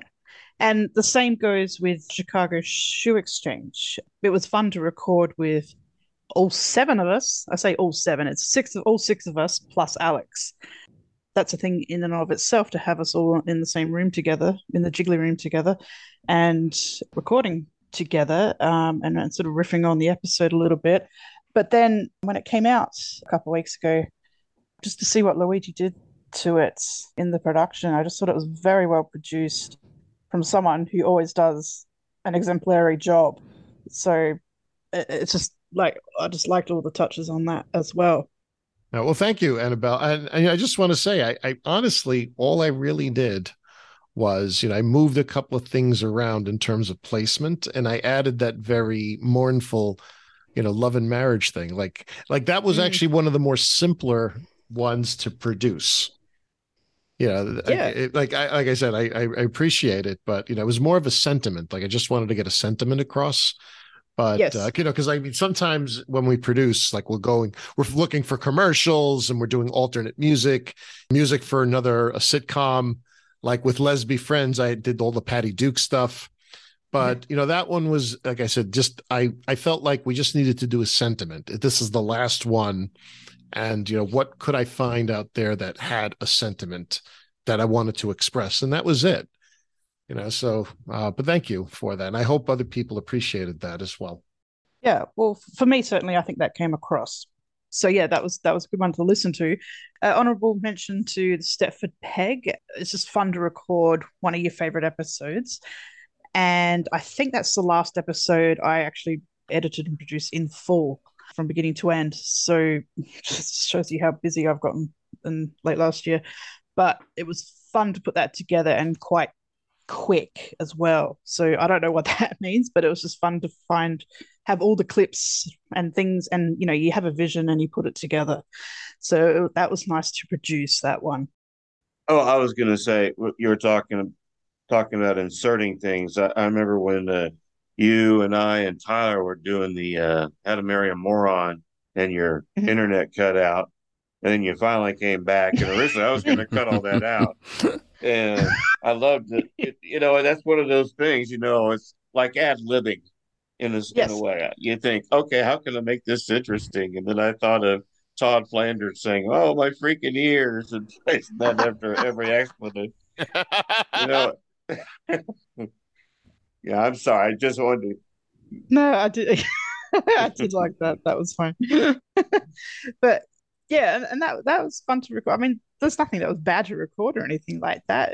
Some are more interesting or unexpected than others, but probably my favorite to record of the whole season is Crimes Against Obesity. Again, like Luigi said, with Carolyn, when I heard that she was going to do it, I thought, oh, I gotta talk to Carolyn again before the show ends. I mean, if my female roundtable doesn't go ahead, I would have at least have talked to Carolyn one more time. And like Luigi said, we go back a ways, but Carolyn goes back even further than I do. And it's just fun to hear her talk about the olden days, quote unquote, of the early days of the internet and all that, and just her knowledge and everything of the show and of the time period and of the internet back then. It's just great, always great to talk to her. And I'm all for getting more women on board, of course. That was probably the most fun to talk about with the four of us there. So they're probably my highlights. But that being said, there's no bad podcast episodes. This is just some that just stand out a little bit more than others, perhaps. I must say, I really like Carolyn. Aside from Stefan, she was my favorite guest, of course. I don't know if you could say Stefan was a guest anymore. He's pretty much a co-host at this point. He's a guest that won't leave. No. Well, we have had several guest co-hosts this season, mostly people that we've had in previous seasons, except for, I think, perhaps just Alan Stair. So does somebody not named Annabelle want to read out the list of all our co-hosts this season? Okay, so in order of appearance in this season, we had Carl Meyer. We had Stefan first, but he's, as we mentioned, he's basically a co-host these days. We had Carl Meyer from Arizona. We had Chris Nonis, the biggest Married to Children fan in the Australian state of Victoria. We had Alan Stair. We had Sheila. We also had, as already mentioned, Carolyn. Continuing the list, we had Alyssa. We also had a man called Lou Jones on Trash.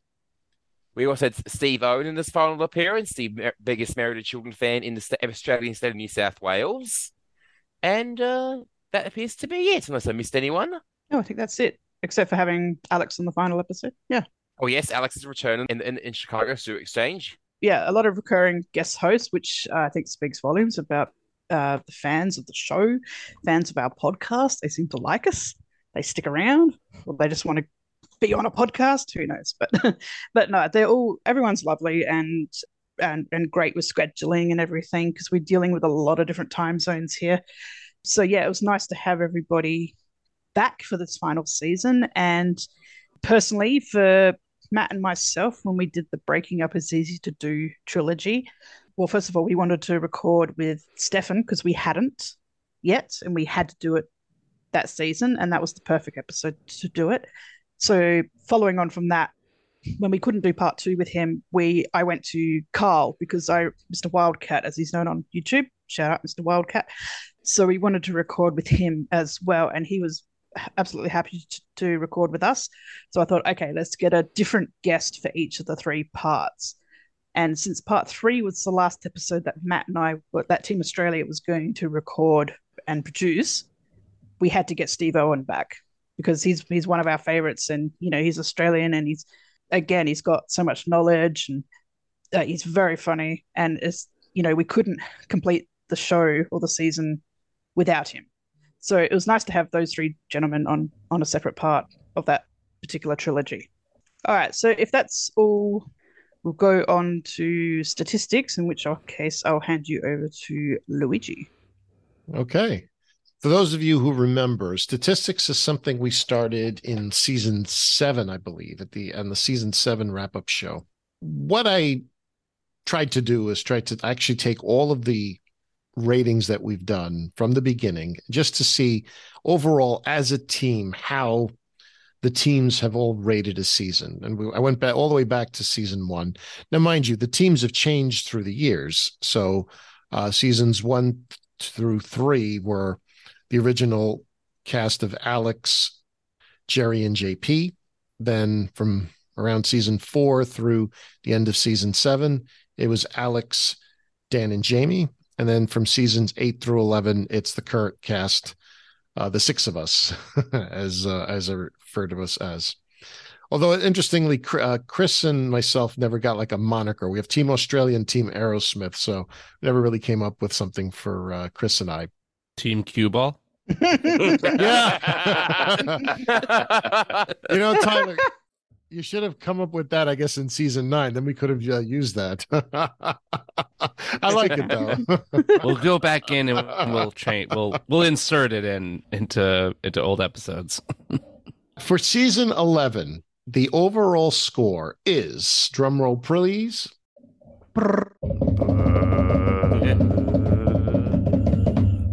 it is a 3.17. So out of 5. And we compare that to last season, which was a 3.52. If we just go back to the rank, and I'll just give you the highs and lows. So this was the lowest ranked season of all. The highest ranked season of all was season 5 with a 4.26, followed by season 4 with a 4.25. To rattle off from season 1, we have season 1, 3.83, season 2, 3.97, season 3, 3.86, season 4, 4.25, season 5, 4.26, season 6 and 7 were a 4.2, season 8 was a 3.98, season 9 was a 3.66, season 10 was 3.52, and season 11 was a 3.17. So it has declined since we took over. I mean, sort of like plateaued from 4 through 7. We just had a gradual decline, and this was the worst rated season of all. 3, 4, and 5 should have been rated higher, just FYI, in my opinion. Oh, I definitely. would agree. Yeah. Yeah. Yes. That's a story for another day. Yeah. Yes. We have to do something about that. They did not like a dump of my own for some reason or other. Like that to me was a straight 5. But again, we're not going to go beat up Alex on that one. But yeah. Ah, whoosh. We're starting to wrap things up. So I think we've concluded that Chicago Shoe Exchange is the worst episode of this season. And some have asked, is it the worst episode ever? No, I personally don't think it is. But some of you were slightly more vicious on its reviews than others. So if it's not the worst episode ever, what is, and how would this rate amongst? We can touch on this more in next week or the next episode in the series wrap-up show, but just your gut reactions now. I mean, Chicago Shoe Exchange, is it the worst episode ever, or is it, the second worst, the third worst? Or what do you think? Just quick gut reactions.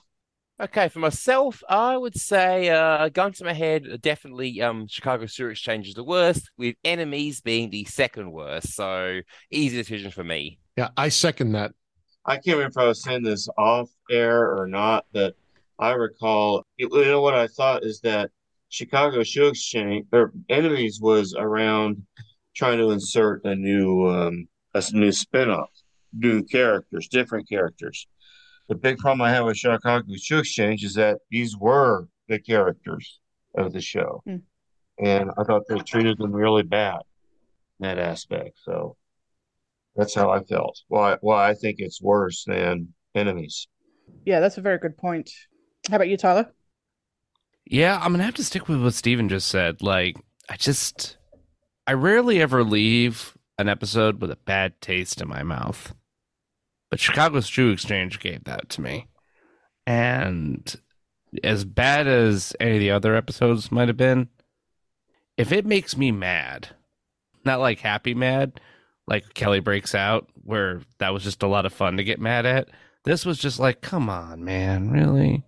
So to be put out like that by this show really left it in my mouth. So yeah, I tend to agree for the most part. I would put Enemies as the worst and have this second worst, and I did give Enemies half a point less than Chicago Shoe Exchange, but I don't like either episode at all.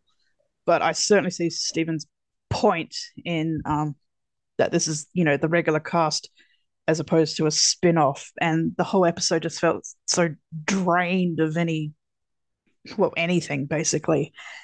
And I brought this up because this is the final episode of Married with Children that gets shown of the season, of the entire show. It was not the last episode to be produced. So Chicago Shoe Exchange was the 21st episode of season 11 to be produced. So it was produced in between Dan Bundy's and Lesbi Friends. And those two episodes aired together on the same night. And Chicago Shoe Exchange feels like it got forgotten about, to me anyway, but because it aired a lot later. So it aired on June 9th, 97, after The Desperate Half Hour and How to Marry a Moron aired more than a month earlier. And How to Marry a Moron was the last episode to be produced. So that was 11/24. And I mentioned that because the last lines in that episode come in a nice little family moment. Whereas in the Chicago Shoe Exchange, the last line is not given by a regular, and the last shot we see is Al sitting next to a monkey, both with their hands down their pants. So I prefer to look at How to Marry a Moron, and we've got, Kelly's wedding doesn't go through. It was debatable whether or not that was going to happen being the last episode, but no one really was sure that it was going to be the last episode. But there is a nice exchange there, like, Kelly saying, she's still got her loved ones around her. It's like, not you. It's a little bit of Bundy moment. And it's just interesting to line up Kelly having the last line of the season to be produced in production order. And don't forget, she also had the first line way back in the pilot. So that was a nice bookend. If you're a nerd like me, yeah. Yeah, there was a book, like there was a book. I actually have it. It's like 100 Things About Married with Children, or like something. It's a small paperback, which I probably got about 20 years ago, and it said, for the true Married with Children nerd, like what's the first word spoken by in the whole series, and what's the last word? Who's the person? Mm-hmm. What are the words? So technically, the answer is let and them in the pilot, and in How to Marry a Moron, spoken by Kelly. Again, that's if you go in production order, but because of the strange thing that we discussed about Chicago Shoe Exchange as episode 259, it's sort of out of sequence. But I think the intention was always that it was those Kelly lines. But that's just to back you up on that. Yeah, and that's reflecting the whole season, because the whole production order of season 11 and the air order, it's completely contradictory. Well, not completely, but it's out of whack. So, the first episode is Twisted, and that wraps up, Griff's almost electrocution at the end of season 10 and how he got out of prison. But that was produced third. So there's 2 episodes before that, before they even got to that. So that's, with scheduling and whatever else and information we're not privy to. And then the whole order of the season is just, we can't really say what's going on there. It's just, new team behind the scenes, probably new rules with the show. They've got to show certain episodes here and sweeps and whatever else. But like, just the order, for someone who follows the show in production code order, sometimes I have to double check the episode number because it goes by air order, and it's a bit of a head trip sometimes. But I'm just annoyed that episode was the last one we saw. Yeah, and Annabelle, one of the other things I want to point out about season 11, it was the one season that had the most multi-part episodes, right? I mean, you had Requiem for a Chevy Wait, part 1 and 2, Breaking Up is Easy to Do, 1, 2, and 3. You can really say that The Desperate Half Hour and How to Marry a Moron were 2 parts of a bigger episode because it follows a whole story arc. On the flip side, in terms of the airing, it was also strange that you also had the most, I think, 1-hour specials that did not necessarily correspond to like a 2 or a 3-parter. For example, England, was 3-parter, and I think it was really England and Breaking Up is Easy to Do, if I'm not mistaken. But it's like interesting, like if you look at the air dates on them, you have Breaking Up is Easy to Do part 1 and 2 on February 24th of 97, and then the part 3 aired the following week. Then you also have Dan Bundy's and Let's Be Friends as effectively 2 separate episodes airing for a 1 hour special. And then you have the Desperate Half Hour and How to Marry a Moron airing together. So it was just interesting how they aired it.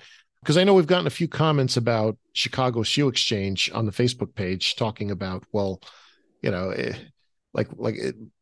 I mean, and even we talked about it. It's just very strange that almost a month later, like this last episode came out, and you know, even though we had the quote unquote season and series finale, what happened with this last one?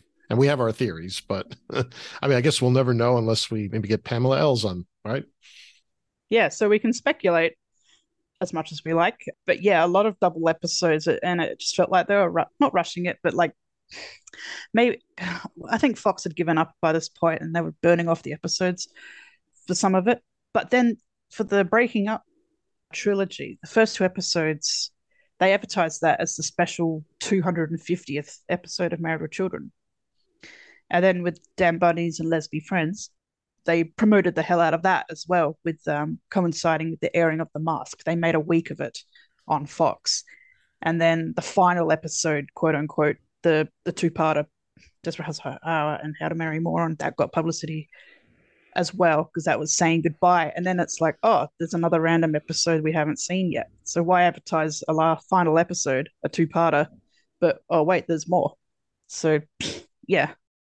And one more thing I want to point out to the fans of the podcast, you know, we made some mistakes this past season, because we even got confused between Dan Bundy's and Let's Be Friends, because if you look at it on IMDb, I think Let's Be Friends shows up first.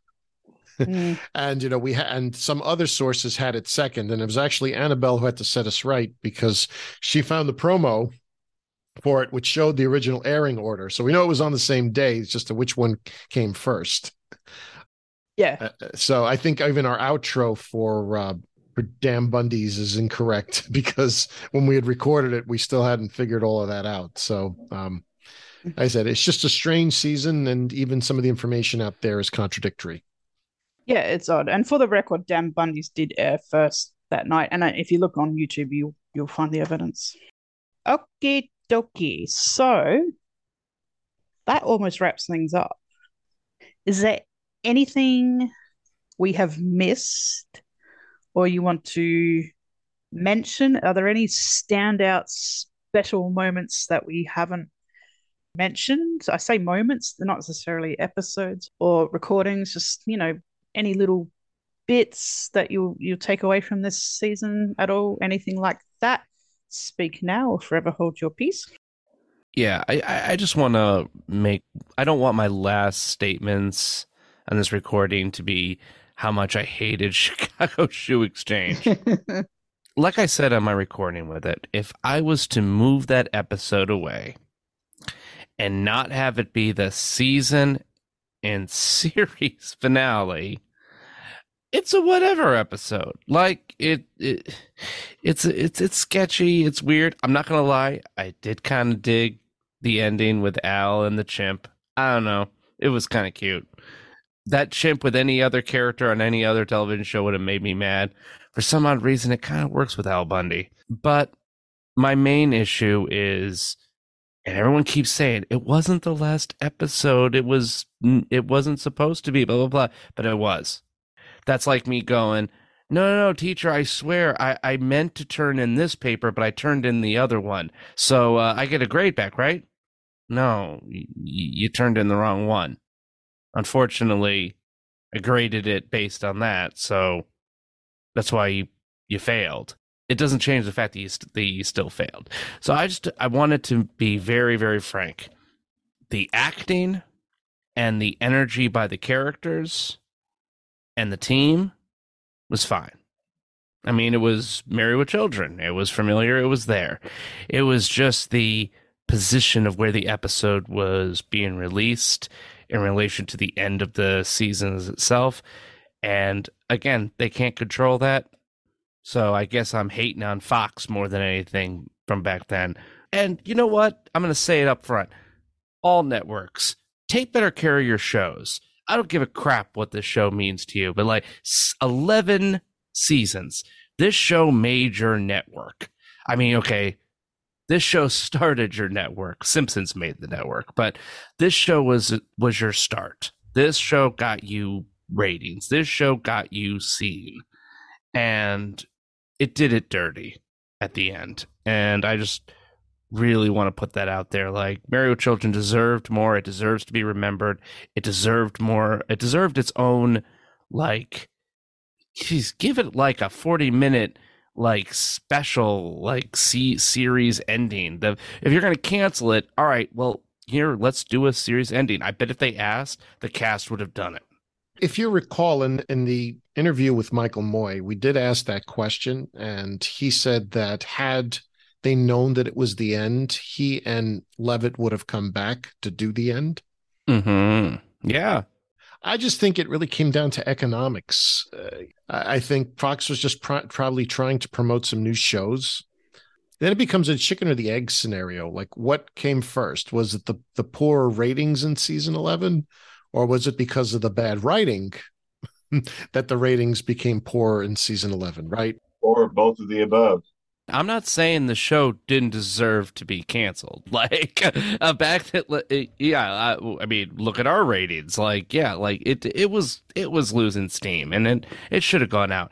But they did it dirty. It should have went out better. I've seen so many better series endings that just make you feel good when they end. This didn't. And it made me upset. And yeah, and I guess what I'm trying to say, Tyler, is, was it truly dirty? Not that I don't think it might have been, but I said in the way I look at it is they may have gotten toward the end of season 11 and said, I mean, the executive is Fox, like, we don't know if we're going to pick it up for season 12.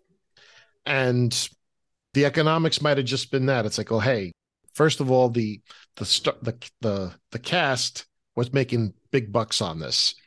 What else could we explore with this to come up with storylines for another 24 or 26 episodes?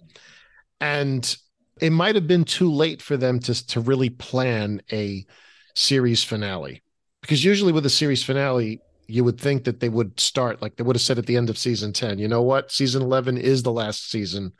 So now let's start planning this, because you effectively have to write at least half of the season has to be written in a very short period of time, right? And then you're sort of playing catch up until you get to shooting and producing them. So I just think that they came to the conclusion very late in season 11. The writing was already done.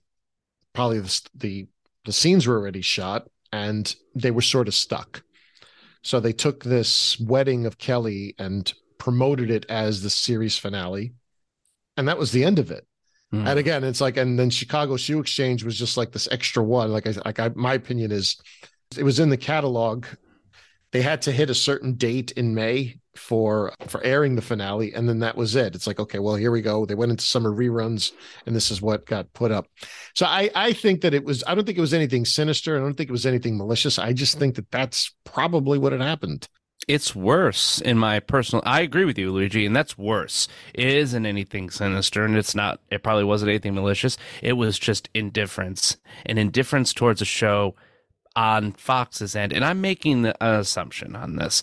I am literally making an assumption based on the interviews that we've had, based on our own research, and based on what we see happening with network television leading up to today. Is just, you need to care about your shows that are very important. That if you have a show that hits double digits seasons, people care about it. There's investment into it. All I'm saying is this. I'm not saying that the show needed to go to season 12. I get that they came to it at the end. Economics, totally understand everything you're saying. And again, I'm not saying that the show didn't deserve to be canceled. It was running out of storylines. It was running out. I couldn't really write up any new episodes in my head of where they could go. But all I'm saying, the Waltons had a Waltons Christmas after a year or two after the show was canceled, to give kind of a closure to the overall family and everything, and to the people who were watching it. Now, whether that was a moneyless cash grab or anything, whatever. But for fans, I think you would have loved that. I'm just thinking it would have been nice to have an actual real ending that allowed the writers and the actors who were all knew each other very well. Like it probably was super easy to make these episodes. Like all the actors knew how to talk with each other and where to stand and do cues and work off of each other. Like it must have been just a perfect formula at that time. And they probably could have squeezed out an A for effort kind of ending that felt more like an ending. So again, it's a personal opinion, but that's how I felt about Chicago Shoe Exchange. And I just wanted to really elaborate on what made me upset with that specific episode. No, I mean, I think it's a good point, and it's nice, Tyler, that you've ended on a positive, shall we say.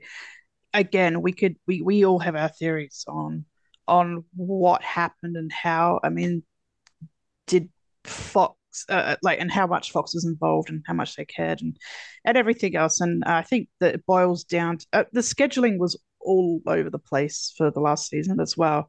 It moved from Sunday to Saturday, back to Sunday a bit earlier than Mondays. It was really weird. And I think what it boils down to is that we never got a proper finale. And that seems to be a craw, and that seems to get stuck into people a lot, including the cast. But were they heartbroken that there wasn't a season 12? Probably not. Television's weird, right, Annabelle? Like, television has always been weird. The love between the shows, the love for the shows really falls between the audience and the people making it. Sadly enough, very rarely networks really care. Networks care about one thing, and that's the big R and the big I'm doing the money thing with my hand. And when the money thing means the finger thing means the money. Yeah. Like the money, like once the money stops, once rating stops, once ad revenue stops, the show did kind of make our network, but F you, bye. Like that's pretty much how I feel. Anytime a network executive comes out and has been like, I cared about this show. No, you didn't. You cared about all the money you were going to make and how it was going to elevate your career. No. Yeah. We care about the show. David Faustino and Christina Applegate cared about that show. The people who were there every day making it and putting their faces out on there cared. And I really feel like there's another podcast that can talk about this stuff deeper, but it's something that was a problem back then, and it's a problem now with just how just malicious they treat really nice television that you invest so much of your time and energy in. And like right now, I'm still crying about Kyle XY. How that show blue-balled me with like such an amazing turnaround. Like the whole series, the whole season, the whole show ended with a character who had been passive for 5 seasons finally punching somebody and looking like a fight was going to start, and then the show is canceled. And I'm like, are you kidding me? Are you kidding me? And it's just, it can almost have a traumatic effect on your psyche. Like, it's like trying to finish a book that you're really into and then realizing the last chapter had been ripped out. So it's to put that in perspective of people who are they're like, oh man, this guy obsessed with TV. What's wrong with him? Okay, how about books? All right, we all love books. Can't hate me on books. So yeah, it's like about having the last chapter of your book ripped out and you'll never get to see it. It's just a bother. And this show and so many others deserve better. So yeah, that's all I wanted to say. Yeah. Bad Fox. Bad Fox. Bad Fox. Bad Fox. What you gonna do? What you gonna do when they come for you? Bad Fox. Bad Fox. Chicago Shoe Exchange. Yeah, something to talk about in the series wrap-up show is the overall ratings for the show. It started off. If you look at Wikipedia, season 1 started off fairly low in the ratings, but then it peaked and then it went down again for season 11. But that's the next episode. Yeah, definitely talk about it then. Sitting in the porch swing, listening to the light rain, beating on the tin roof, baby, just me and you, rocking with the rhythm of the rain. Hello, everyone. It's your friend Chris Gunter here, and coming to you today. Unfortunately, I wasn't able to make the recording with the rest of the group, but I did want to weigh in on season 11, the final season of my all-time favorite sitcom, Married with Children. And before I get into my episode rankings and things like that, I did want to give just kind of an overview on my thoughts of season 11. And those of you who have followed myself and Luigi since I joined Luigi in season 8, you've probably heard me refer to the show's 3 acts. Act 1 being season 1 through 5, Act 2 being seasons 6, 7, and 8, and Act 3 being 9, 10, and 11. Well, each one of these acts has its good and its bad, its positives and its negatives, no doubt. Act 1, I think most people consider the holy grail, the classic era, the golden era. Act 2 being kind of a transitional era where the show transitions into its final seasons. And then Act 3 being the final act of the series. And some of the positives about Act 3 are the characters that we get introduced to. Amber, Griff, Ariel, Bob Rooney, Ike, Officer Dan, Miranda Veracruz, De La Hoya Cardinal, just to name a few. There's so many great characters in Act 3. One of the negatives about the third and final act is that the writing overall takes a hit. And we see that to the extreme in season 11. In season 11, one thing I will say is that we still do get some of our classic characters that we love. Griff, of course, Gary, we see Ariel once. I believe we see Miranda Veracruz, De La Hoya Cardinal once as well. So we do get those characters. However, the writing is what really takes a dip in season 11. And we've spoken about this throughout season 11. Where writing really missed the mark is it seemed like the writers didn't know the characters. And I'll use a quote that Carolyn, our good friend Carolyn Crapo, used once, referring to Kelly. Kelly is one of our beloved characters. We all know and love her. One of her traits is she's a buffoon. She's not very smart. She's a dummy. She's an idiot. We all know that. But in the past, Kelly's idiocy has been written in a brilliant manner that's funny. Whereas in season 11, Kelly seems to be so dumb that you literally have to remind her to breathe. Whereas that's not necessarily funny. It comes off corny and stupid in many ways. And you could say this about every character. I mean, the writers that they have in place, it was almost like a carousel from episode to episode. I was looking at the breakdown on episodes right now. You have a few repeats, but just about every episode there's a different writer. So you can't really have continuity in the writers understanding the characters when you have a new writer or a new set of writers almost every single episode. And we saw that. The writers don't really know these characters. And, I'm not picking on Kelly at all. It's really all the characters. And I've said this before many times. Luigi and myself have said this, that no amount of great acting can make up for poor writing. Ed O'Neill, Katie Seagal, Christina Applegate, David Faustino, Amanda Bierce, Ted McGinley, these are all incredibly gifted actors, but no amount of great acting can make up for poor writing. And that's really what missed the mark, I think, in season 11. With that said, season 11 does absolutely have its bright spots. It does have a handful of solid episodes, and it has a few gems in there as well. Interestingly enough, I decided to make a diagram when I was preparing for this, and I put all of the episodes that I like on the left side of the diagram, all the episodes I don't like on the right side. And by like, I'm talking about what I would rate a 3 or better on a scale of 5, and dislike would be a 2.5 or lower. And interestingly enough, it may come as a surprise, there were actually 10 episodes on the like side.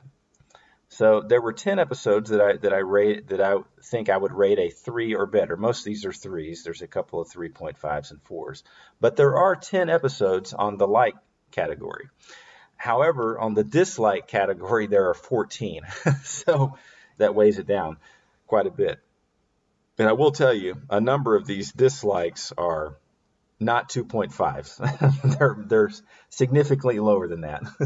So there are some stinkers and some clunkers. So 10 on the like side, 14 on the dislike side. And I will tell you, the 10 that I rated on, that I put on the like side of the category, some of those are due to personal bias. Like I have trash on that side, and I'm well aware that a lot of people don't like that episode, but it's on my like side.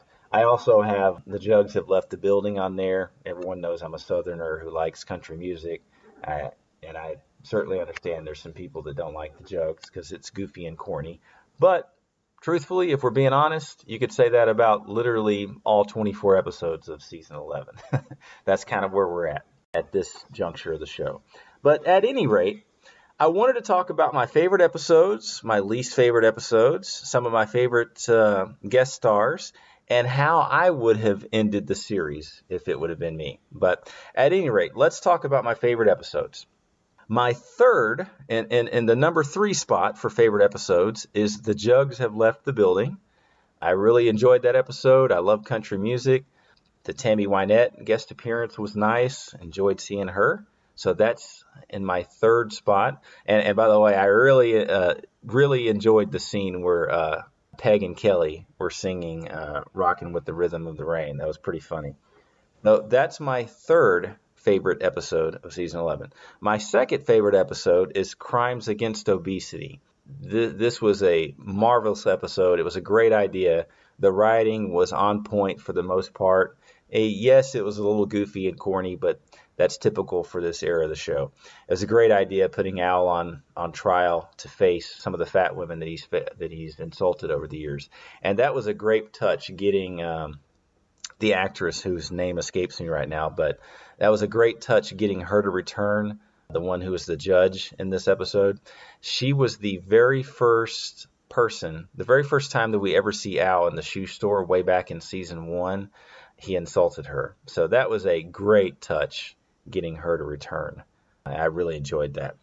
So that's my second favorite episode of season 11.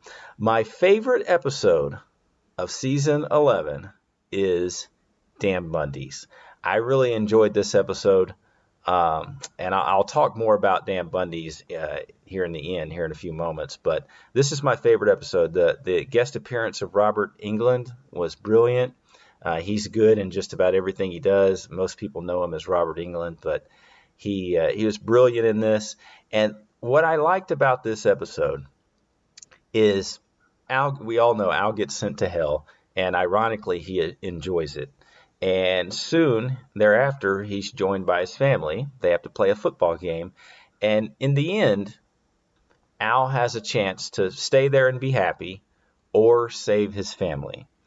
And Al, as always, proves in the end that he loves his family and he chooses to catch the football there and save them. To me, that's important because, as we all know, Peg ruined his life. He has 2 ungrateful children who torment him, so on and so forth. We know that. That's well established by this point. But what's also well established is that deep down inside, Al actually loves his family. And I loved that last scene of him catching the football and saving his family. So that's my favorite episode of season 11.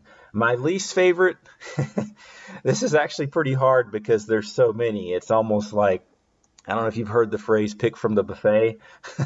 There's a buffet of bad episodes in season 11, so how do you pick 3? But if I had to pick 3 for my least favorite, my third least favorite would be The Desperate Half Hour. It's corny, goofy, cringeworthy. I don't know what they were doing there. I think Steven and Tyler and Annabelle mentioned when they were reviewing it that, this is part 1 of a 2-parter, but had you not watched it night of, you might not have known that it was a 2-parter because The Desperate Half Hour and How to Marry a Moron obviously have 2 different titles. So it was weird how they did that. The 2 episodes also have, 2 different writing teams. So it's a bit of a mess, but I did not like Desperate Half Hour at all. My second least favorite episode was actually one that Luigi and I reviewed. It was A Babe in Toyland. That episode was A bit cringeworthy. It was goofy. Interestingly enough, looking back at the ratings, I actually rated it a 2.5, but I think if I had to review it again, I probably would have gave it a lower mark than that. But one of the things I really disliked about it was something that Annabelle mentioned, and that's that they kind of turned Kelly into a bitch, to be frank with you. And I don't like that. Kelly might be dumb, but she's not a prima donna. She's not rude. She's generally sweet and nice to people, as long as you don't cross her. But in this episode, just kind of out of nowhere, they turned her into a prima donna. And I don't know. I just didn't like the episode. It was corny and goofy, bad writing, bad delivery, pretty much bad everything. So that's my second least favorite episode of season 11. By far, my least favorite episode of season 11, it should come as no surprise, is Chicago Shoe Exchange. This episode was bad. It was cringeworthy. The writing was bad. The delivery was bad. The only positive, I will say, the idea of Al and Griff bartering shoes for stuff at the mall is not a bad idea conceptually, but the writing was poor.